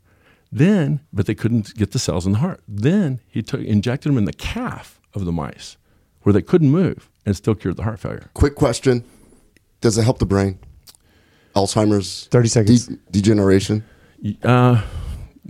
Sure. And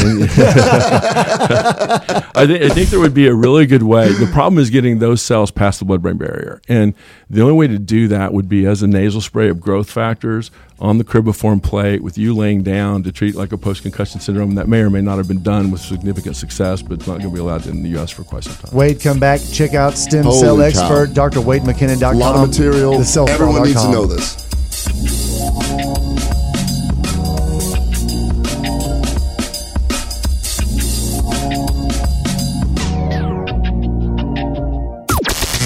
This is the only 24-hour Take Anywhere platform dedicated to food and fun.